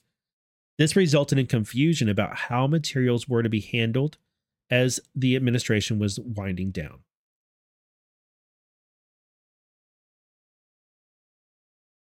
To be clear, our legal team has reviewed the entirety of the 15 boxes since their return to NARA and has supervised searches of several different locations, some of which resulted in the discovery of a handful of additional marked documents. We have seen absolutely no indication that President Trump knowingly possessed any of the marked documents or willfully broke any laws. Rather, all indications are that the presence of marked documents at Mar-a-Lago was the result of haphazard record keeping and packing by White House staff and the GSA. Hello, Cassidy Hutchinson. President Trump has directed us to immediately notify DOJ of the discovery of marked documents at Mar-a-Lago, and we have faithfully done so. Guys, I really think that you can't overlook Cassidy Hutchinson's role in DOJ, in GSA. Because she's there in the White House on staff, working for GSA. She helps pack up the boxes sent to Mar-a-Lago. She tries to get a job with President Trump at Mar-a-Lago post-presidency. Doesn't get it. Then goes to the January 6th committee and tells these wild tales which get all of this attention. And I think she does this terrible acting job where you can tell she doesn't even believe the lies that she's telling. But the Democrats completely believe it because they hate Trump, and Orange Man Bad blinds them to any discernment. And I honestly think she might have been Trump's person who he chose to slip in some Crossfire Hurricane documents into those boxes. Because I really think that Trump and team want the Crossfire Hurricane stuff to come out in court by through these means. Because they'll chase Trump over the Crossfire Hurricane binder documents, which they have a copy of. And I think Biden and them reclassified some of those documents. They're still marked classified because Trump declassified them right as he's leaving the White House on January 19th. So they still have the markings. And John Solomon gets a copy of the binder, goes and makes a bunch of copies of them. Then he has to go back to the White House and hand the binder back. And I think the copies he made get slipped into all this stuff that got quickly packed up. And then DOJ finds copies of them. And they're like, wait a minute, he's retaining classified information. And yeah, I think it's all this game. It's like the Matador's cape thing. It's like, come on, come after this cape. Trump's just holding up his Matador's cape, and it's the marked classified documents from the Crossfire Hurricane binder. And they're going to run at that cape. And the result is he's going to remove it, and it's going to disclose all of this stuff he wanted disclosed anyway. That's my working theory. All right. Back to this thing.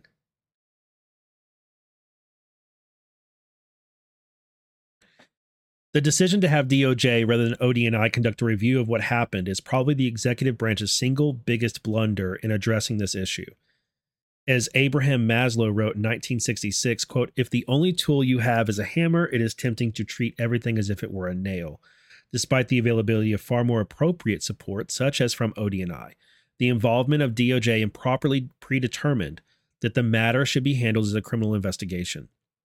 DOJ needlessly ratcheted up the adversarial nature of the matter, resulting in a waste of time and resources and a disturbing loss of public trust.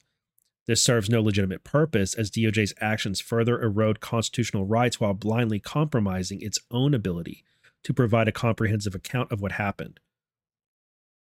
From the inception of this matter, rather than working cooperatively to ensure the return of all marked documents and correct any procedural failures, the DOJ team chose a path of aggressive combativeness. In doing so, it compromised the evidence, constitutional rights, and in many instances, the professional ethics of its prosecutors. It has sought to criminalize a civil matter, pursue an unprecedented investigation of a former president, which I think Trump wanted anyway, while bristling at transparency, and is desperately seeking to justify its abominable conduct. History will not be kind to DOJ or the administration that supports this assault, while excusing much more serious conduct by the current president. The best way to investigate how marked classified documents found their way out of a controlled environment is to analyze where they were found with surrounding materials. Had ODNI investigators approached President Trump early on, it would have been able to work cooperatively with the president's staff and conclude that any alleged mishandling or spillage was due to failed institutional procedures in the White House, not intentional wrongdoing. DOJ chose not to work cooperatively with President Trump's team and instead chose to fuel animosity, though the inappropriate use of criminal investigative tools such as a grand jury subpoena on May 11th and a search warrant on August 8th. Good morning, Wild Boar. See, Wild Boar agrees with me. Secretly, Wild Boar agrees with me about everything, I suspect. He just pretends that he doesn't because he wants to keep up some degree of kayfabe. I have learned this and believe it to be true. And always will. Also, good morning to Mermaid. I see you there. And Geezer Man. Good morning to y'all as well. DOJ's unnecessarily... Oh, no, wait, here we go. By unleashing a grand jury subpoena, DOJ intended to put President Trump on the defensive, not to invite his cooperation. Moreover, grand jury subpoenas seek only the disclosure of documents, in this case, any documents with classification markings.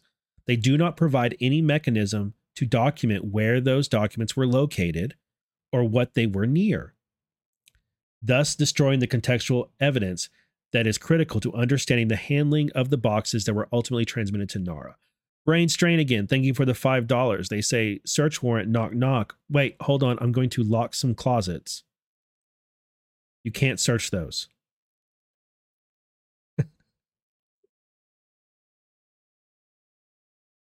Feel free to search anywhere else, but I'm going to lock some closets. Okay? You can't search my locked closets. Maggie, good morning. Karma, good morning. Ryan, good morning. Chess, not checkers. That's right. You know, when you're really mad at somebody, kind of like when you have TDS, you find yourself playing checkers, don't you? Instead of chess. That's what Trump keeps on getting these people to do. All right. DOJ's unnecessarily aggressive use of a grand jury subpoena was not intended to ensure full compliance. When defense attorneys request additional time, U.S. attorneys' offices routinely agree to a reasonable schedule, often including rolling production, which allows parties to produce what they find when they find it, but continue to search even after compliance date, until the search is complete, to ensure full and complete disclosure. Here, President Trump's attorney, Evan Corcoran, attempted to negotiate additional time to conduct a complete search, and Jay Bratt, then the chief of the Counterintelligence and Export Control section of the National Security Division, initially agreed to extend the applicable response time. However, he subsequently reneged on that agreement and rejected the proposed production schedule or any rolling production. Ultimately, President Trump's legal team complied with DOJ's demands, performing as diligent a search as they could by Mr. Bratt's arbitrary deadline, and submitted a certification that affirmed the same. And also tried to entrap Christina Bobb, and she didn't fall for it because she is wicked smart. And then now Evan Corcoran is a cooperating witness because he took notes about everything and is actually trying to... He's a bad guy. He's a very bad man. He's a very, very bad man, and Trump knew that, and Trump got him caught. He got caught being a very bad man. Anyway, I'm always going to remember that because this idiot thought he could trap Christina Bobb. All right. To be clear, the certification stated that a diligent search was conducted and all responsive documents found were provided, not that the search turned up all possible materials, as many media outlets have falsely characterized the certification as saying. On June 3rd, 2022, several weeks after serving the subpoena, Jay Bratt and 3 FBI agents met Mr. Corcoran at Mar-a-Lago, at which time Mr. Corcoran turned over the documents he found in boxes located in the storage room after his failed mission to entrap Christina Bobb and get her to sign off on the search.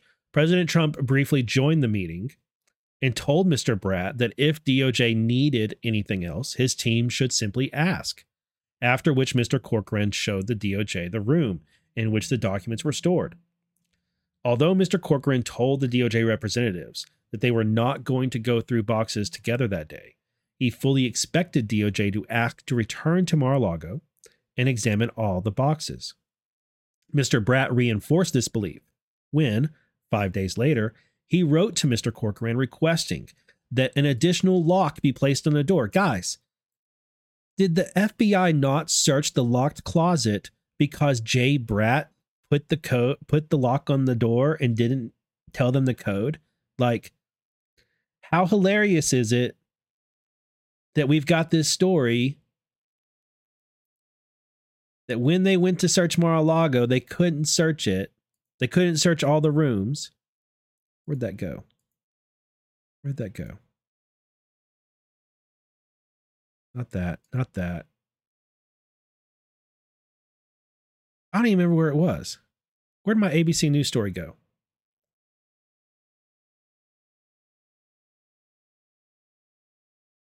Yeah. I got distracted by Jaffe, and now I don't know where that ABC News story went. Where'd that ABC News story? Hold on.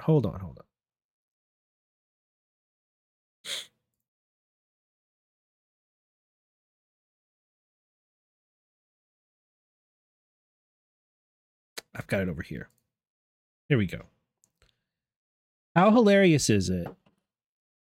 And how completely not a coincidence at all, no such thing as coincidences around President Trump, that Jay Bratt advised Trump's attorney, Evan Corcoran, that he should add another lock to a room at Mar-a-Lago.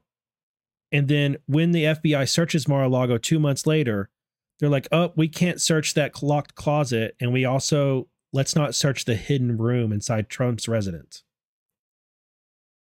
Like, there's more to that. The lock was installed and the boxes kept under lock and key in a facility guarded by armed Secret Service agents.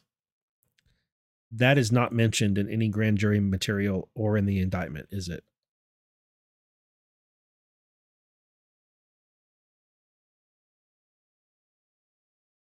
God is with us on Foxhole. That is right. It is funny that so many people in Trump's admin thought that they were sliding in under Trump's radar.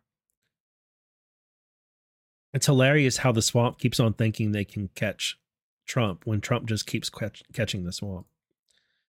At the time, President Trump and Mr. Corcoran understood this to be the beginning, not the end, of working cooperatively with Mr. Bratt and DOJ to resolve any outstanding concerns about the boxes. President Trump did not imagine that, rather than accept his offer, Mr. Bratt would abruptly discontinue the dialogue and seek a search warrant, apparently eager to criminalize this document dispute with NARA. As we now know from reporting by the Washington Post, Mr. Bratt fought with the FBI to block any further cooperation with Mr. Corcoran. According to one news report, Mr. Bratt met with FBI officials who repeatedly urged that the FBI should seek to negotiate a consensual search rather than conducting a surprise search. According to the Washington Post, quote, tempers ran high in the meeting. Bratt raised his voice at times and stressed to the FBI agents that the time for trusting Trump and his lawyer was over. The same article reported that Mr. Bratt urged the use of search warrant as early as May 2022, which speaks volumes about his desire to use criminal investigative tools in the unprecedented and heavy-handed fashion that followed. Is that the same article that I was showing you guys?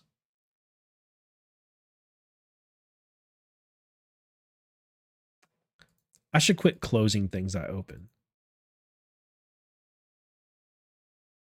I should just leave this stuff up because I keep on going back.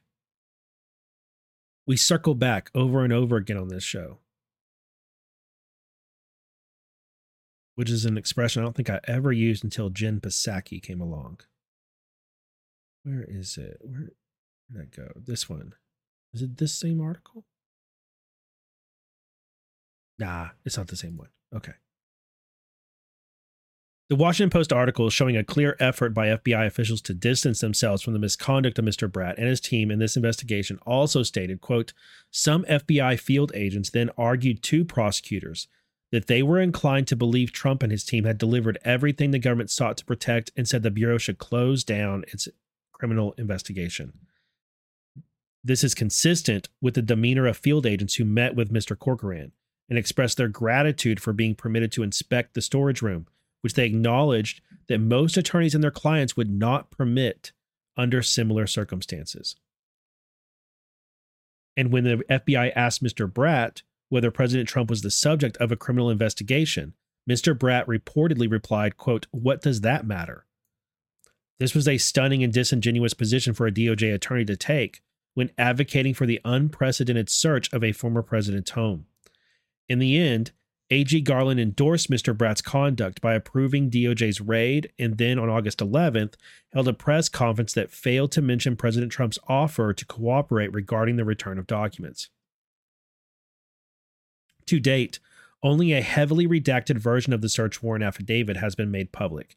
However, it is clear that DOJ utterly failed to make an accurate presentation to the magistrate judge, thereby violating President Trump's constitutional rights against an unreasonable search and seizure.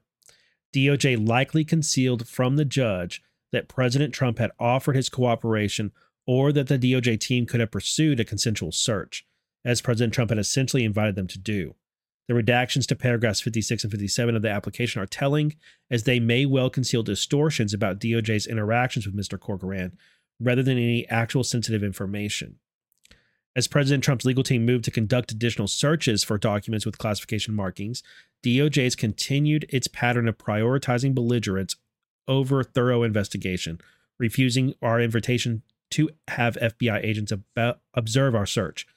This refusal, like the earlier decision to proceed by search warrant rather than cooperate in a consent search, again resulted in DOJ's inability to establish a clear chain of custody or evidentiary context of the document locations. Got to pause here. That might come up in this case.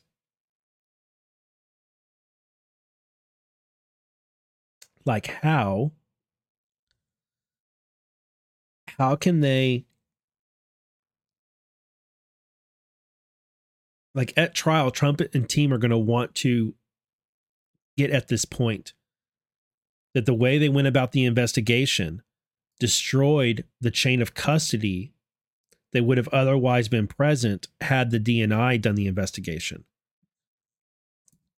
Remember that. That's if this thing goes to trial, which I don't think it will, but if it does, that's definitely going to come up.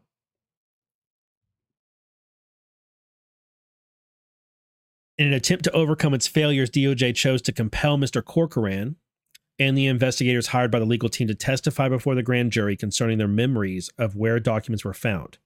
This was clearly a suboptimal and constitutionally dubious substitute for what should have been a well-documented consent search that would have located documents in the condition that had been collected and stored by White House staff. DOJ is the wrong agency to investigate mishandling or spillage of classified documents. DOJ's conduct of this investigation, as well as persistent, often criminal leaks of sealed information to the media, is antithetical to the principles of a fair and impartial search for the truth. However, President Trump's case is not the only instance in which DOJ has demonstrated its unsuitability for such investigations. When documents were found in President Joseph Biden's Penn Biden Center office, despite clear indicators that his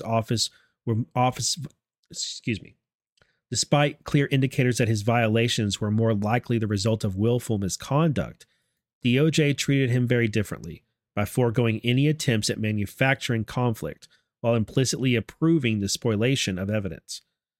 The applicable criminal statute prohibits willful retention of national defense information, not mere possession.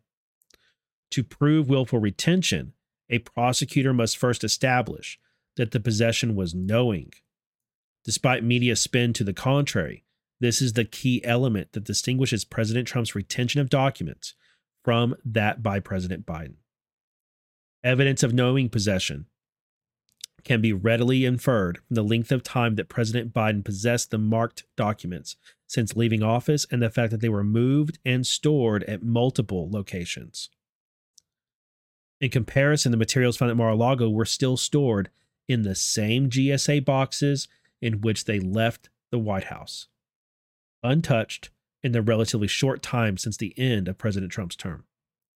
Perhaps the most damning fact for President Trump is that he possessed marked documents from his time in the, for President Biden, is he possessed marked documents from his time in the Senate, a body that maintains all marked documents in a SCIF. unlike the White House. Further, as you are no doubt aware, and as mentioned earlier in this letter, media reports have indicated that classified documents were contained in a folder labeled personal, which is much more powerful evidence of knowing retention than documents being randomly dispersed into boxes by moving teams. Rather than learning its lesson from the mishandling of President Trump's document searches, DOJ repeated the same mistake, allowing President Biden's private attorneys to conduct searches and turn over marked documents without any documentation of where they were found and what evidence, if any, indicated knowing possession. It was widely reported that, unlike the search of President Trump's home, DOJ declined to attend and observe or participate in the searches. Instead, it chose to allow this key contextual evidence to be destroyed in a case that has far more indications of criminality. Similarly, it appears that Vice President Pence was also permitted to return documents without DOJ involvement or documentation of where the documents were found. What is consistent in all three of these cases is that the document handling procedures in the White House are flawed, and DOJ is not the appropriate agency to conduct investigations pertaining to the mishandling of or spillage of classified information. The solution to these issues is not a misguided, politically infected, and severely botched criminal investigation, but rather a legislative solution. DOJ should be ordered to stand down, and the intelligence community should instead conduct an appropriate investigation and provide a full report to this committee, as well as your counterparts in the Senate. Armed with the appropriate knowledge, we respectfully suggest that your committee hold hearings and make legislative changes to 1. Correct classified document handling procedures in the White House. 2. Standardize document handling and storage procedures for presidents and vice presidents when they leave office. And 3. Formalize procedures for investigations into mishandling or spillage of classified material to prevent future situations where DOJ is inappropriately assigned to conduct such an investigation.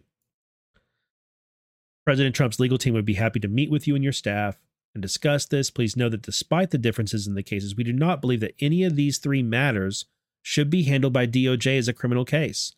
So that means not Biden, not Pence, and not Trump. Rather, the stakeholders to these matters should set aside political differences and work together. Signed, all these lawyers, and I'm trying to remember. Do you guys recall if the House Permanent Select Committee on Intelligence has had any hearings about this or discussed any legislation in this regards in the past year?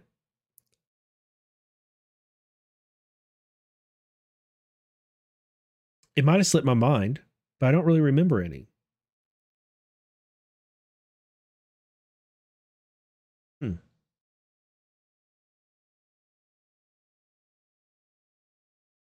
Okay, about time to wrap up the show. The only thing I didn't get to today, here, I can do this real quick. I can get this real quick. Because this goes back to, well, there's really just one thing about this I want to point out.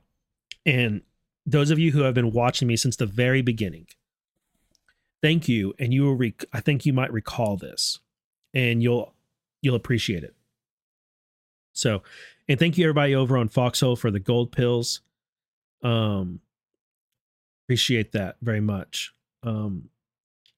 So this story, Wild Boar, what I was just reading is a document from spring of last year that came from Trump's attorneys. And it's to Mike Turner at the HPSCI. And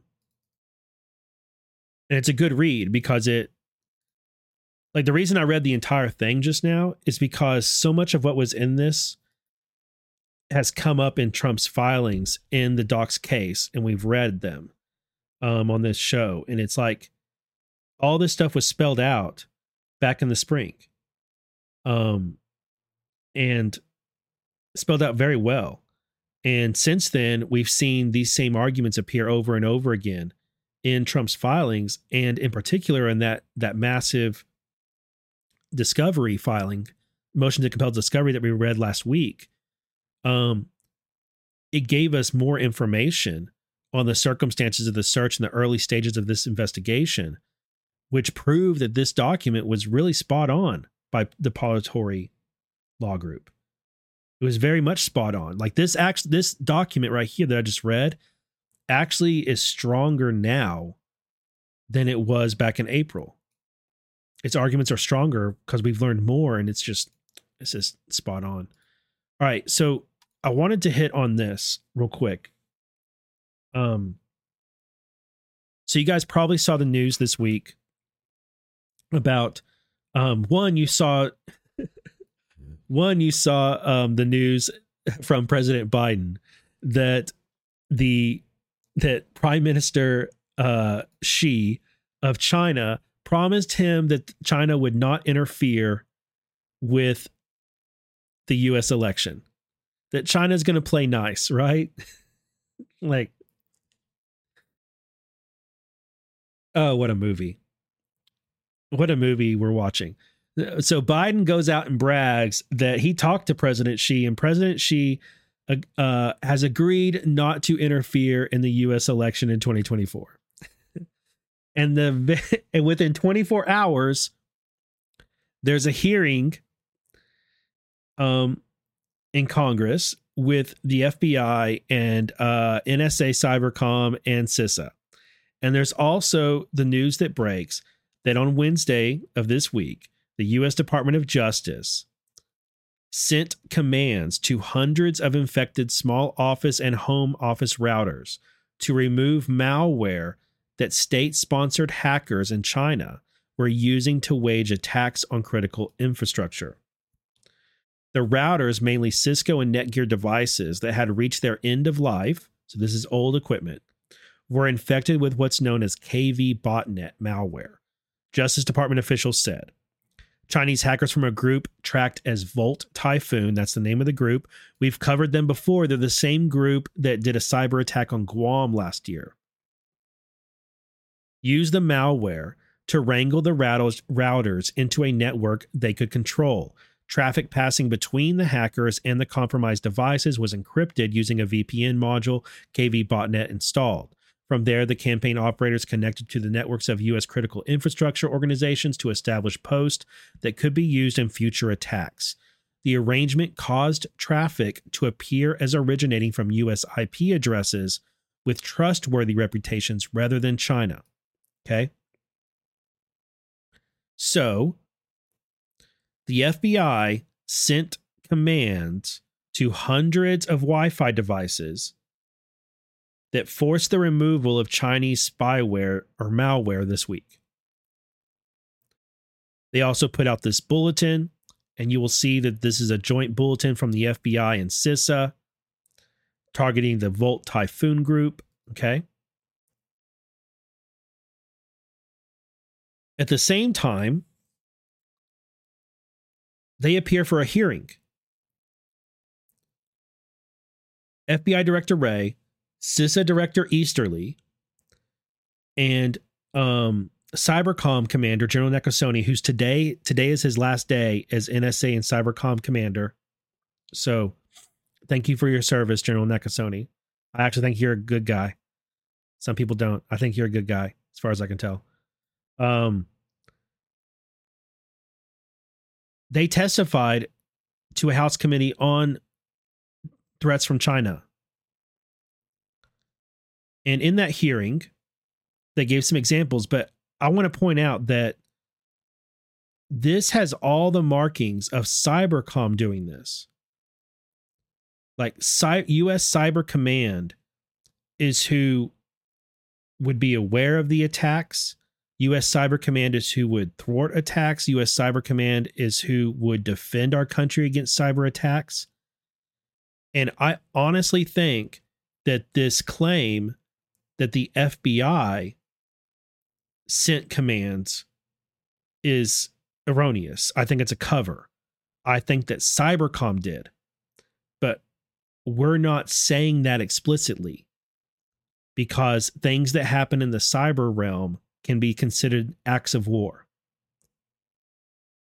And so I think that Cybercom, I think this is one of those occasions where it's what's left unsaid. So the circumstances of this are that the FBI is coming up and saying, we did this. But then they go and appear at a panel. And who's with them? General Nakasone of Cyber Command.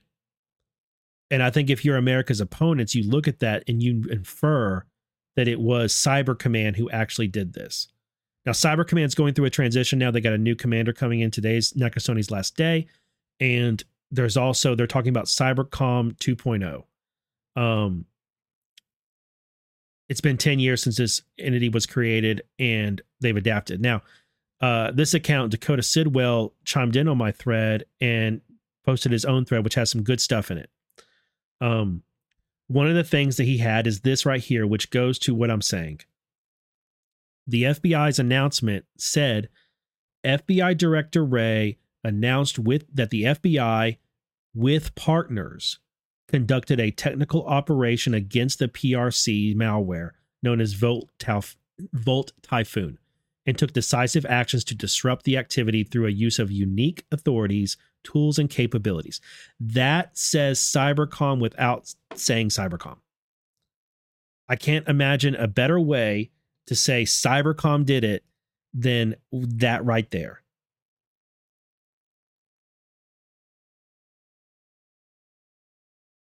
And then to have the commander of Cybercom appear next to you as you're testifying in the House just further adds to that point.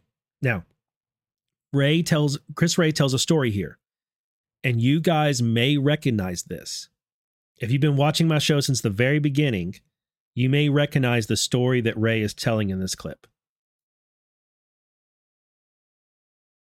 Sorry. Oh, wait, I should probably unmute the audio for you guys so you can actually hear what he's saying. That would be good, Kyle. I think a pro would probably unmute the audio, what he was playing for his audience. Okay. GE Aviation, a major public, very sophisticated company, entered into a joint venture with, it wasn't a Chinese company, but the Chinese were able to recruit an insider at the joint venture. The joint venture was then able to get access to sensitive GE information, which then he used to help Chinese intelligence officers back in China hack GE's systems. So you had the joint venture, which enabled the recruitment of the insider, which enabled the cyber hacking, and then for extra credit, the guy was able to essentially cover the tracks because of his insider access. Now, fortunately, there's a happy ending to that story because GE did what we want all businesses to do, had a good relationship with the FBI and our local field office, and we were able to essentially run a sting operation back against the Chinese, prevent millions and millions and millions and millions of dollars of R&D from being fleeced by the Chinese, and essentially lure an MSS officer who was involved to Brussels, where he was arrested, and we extradited him, and he's now in federal prison.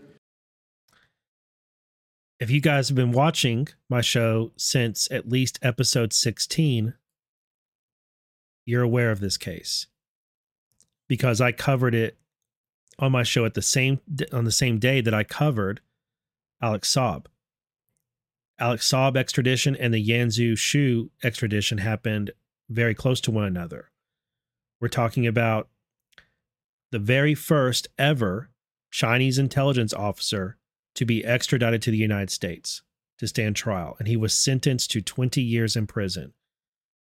I covered this case, and we read that story that Ray just told about how they tricked this MSS officer into going to a lunch meeting with some operatives, and they got criminal evidence on him, and they got him arrested. And he was stealing all sorts of tech from GE. And I want to make this point, and you guys have been watching me since the very beginning will appreciate this, I think.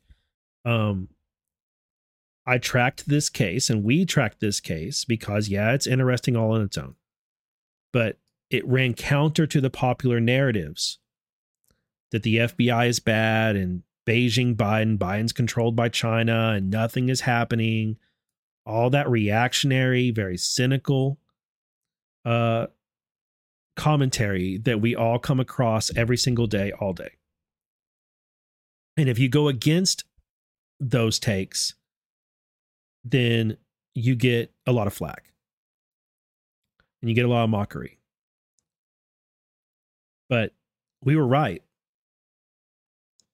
Because since then, since this right here, since this guy was extradited, this is all happening way back in October of 2021, I believe. I'm pretty sure it's been that long. Let's see. No, that's 2018. Oh, this is wrong. Where is it? Right here. He was convicted in 2022. I think his extradition was in 2021.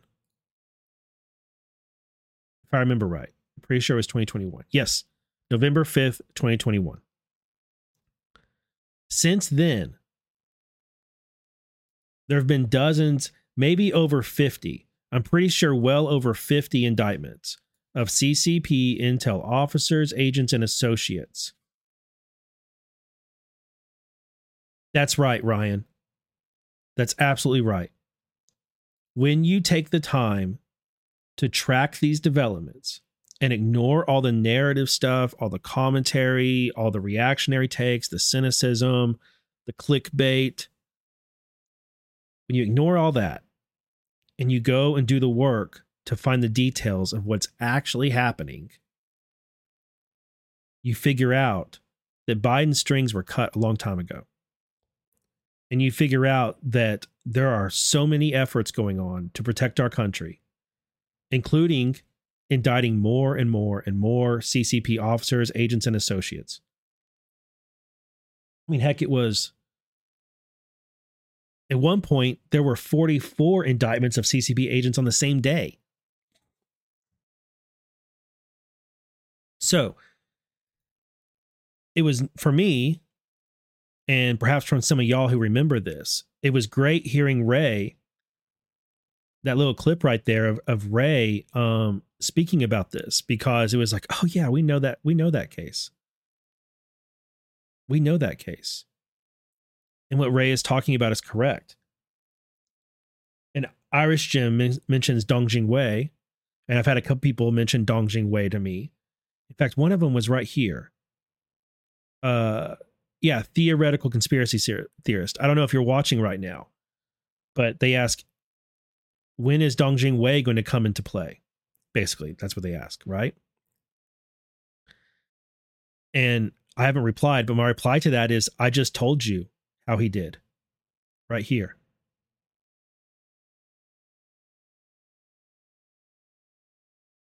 Do you think that over 50 Chinese agents have been indicted in the US in the past 2 years because Dong Jingwei isn't having an effect? I think it's because he is. I think these indictments, many, many, many of them, are because Dong Jingwei is here.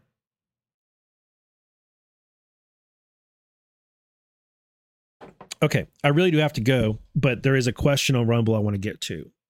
Thank you very much for the rant, Fixed Bayonet. They ask, what effect, if any, do you think the Castro indictment could have on his lawsuits across the country to remove Trump from the ballots? Okay, so if you're not familiar, Castro is the guy who brought the majority of the 14th Amendment challenges against Trump being on the ballot across a whole bunch of different states. And he was recently indicted himself for 33 counts of fraud, because it appears that the guy ran a tax fraud scam business where you could go to him and file your tax returns, and he would get you way more money from the IRS than you deserved, and then he would split that money with you. And the FBI ran a sting operation on him and got him. So what effect do I think it'll have on those ballot challenges? One, it doesn't help them at all. It doesn't help them whatsoever, obviously.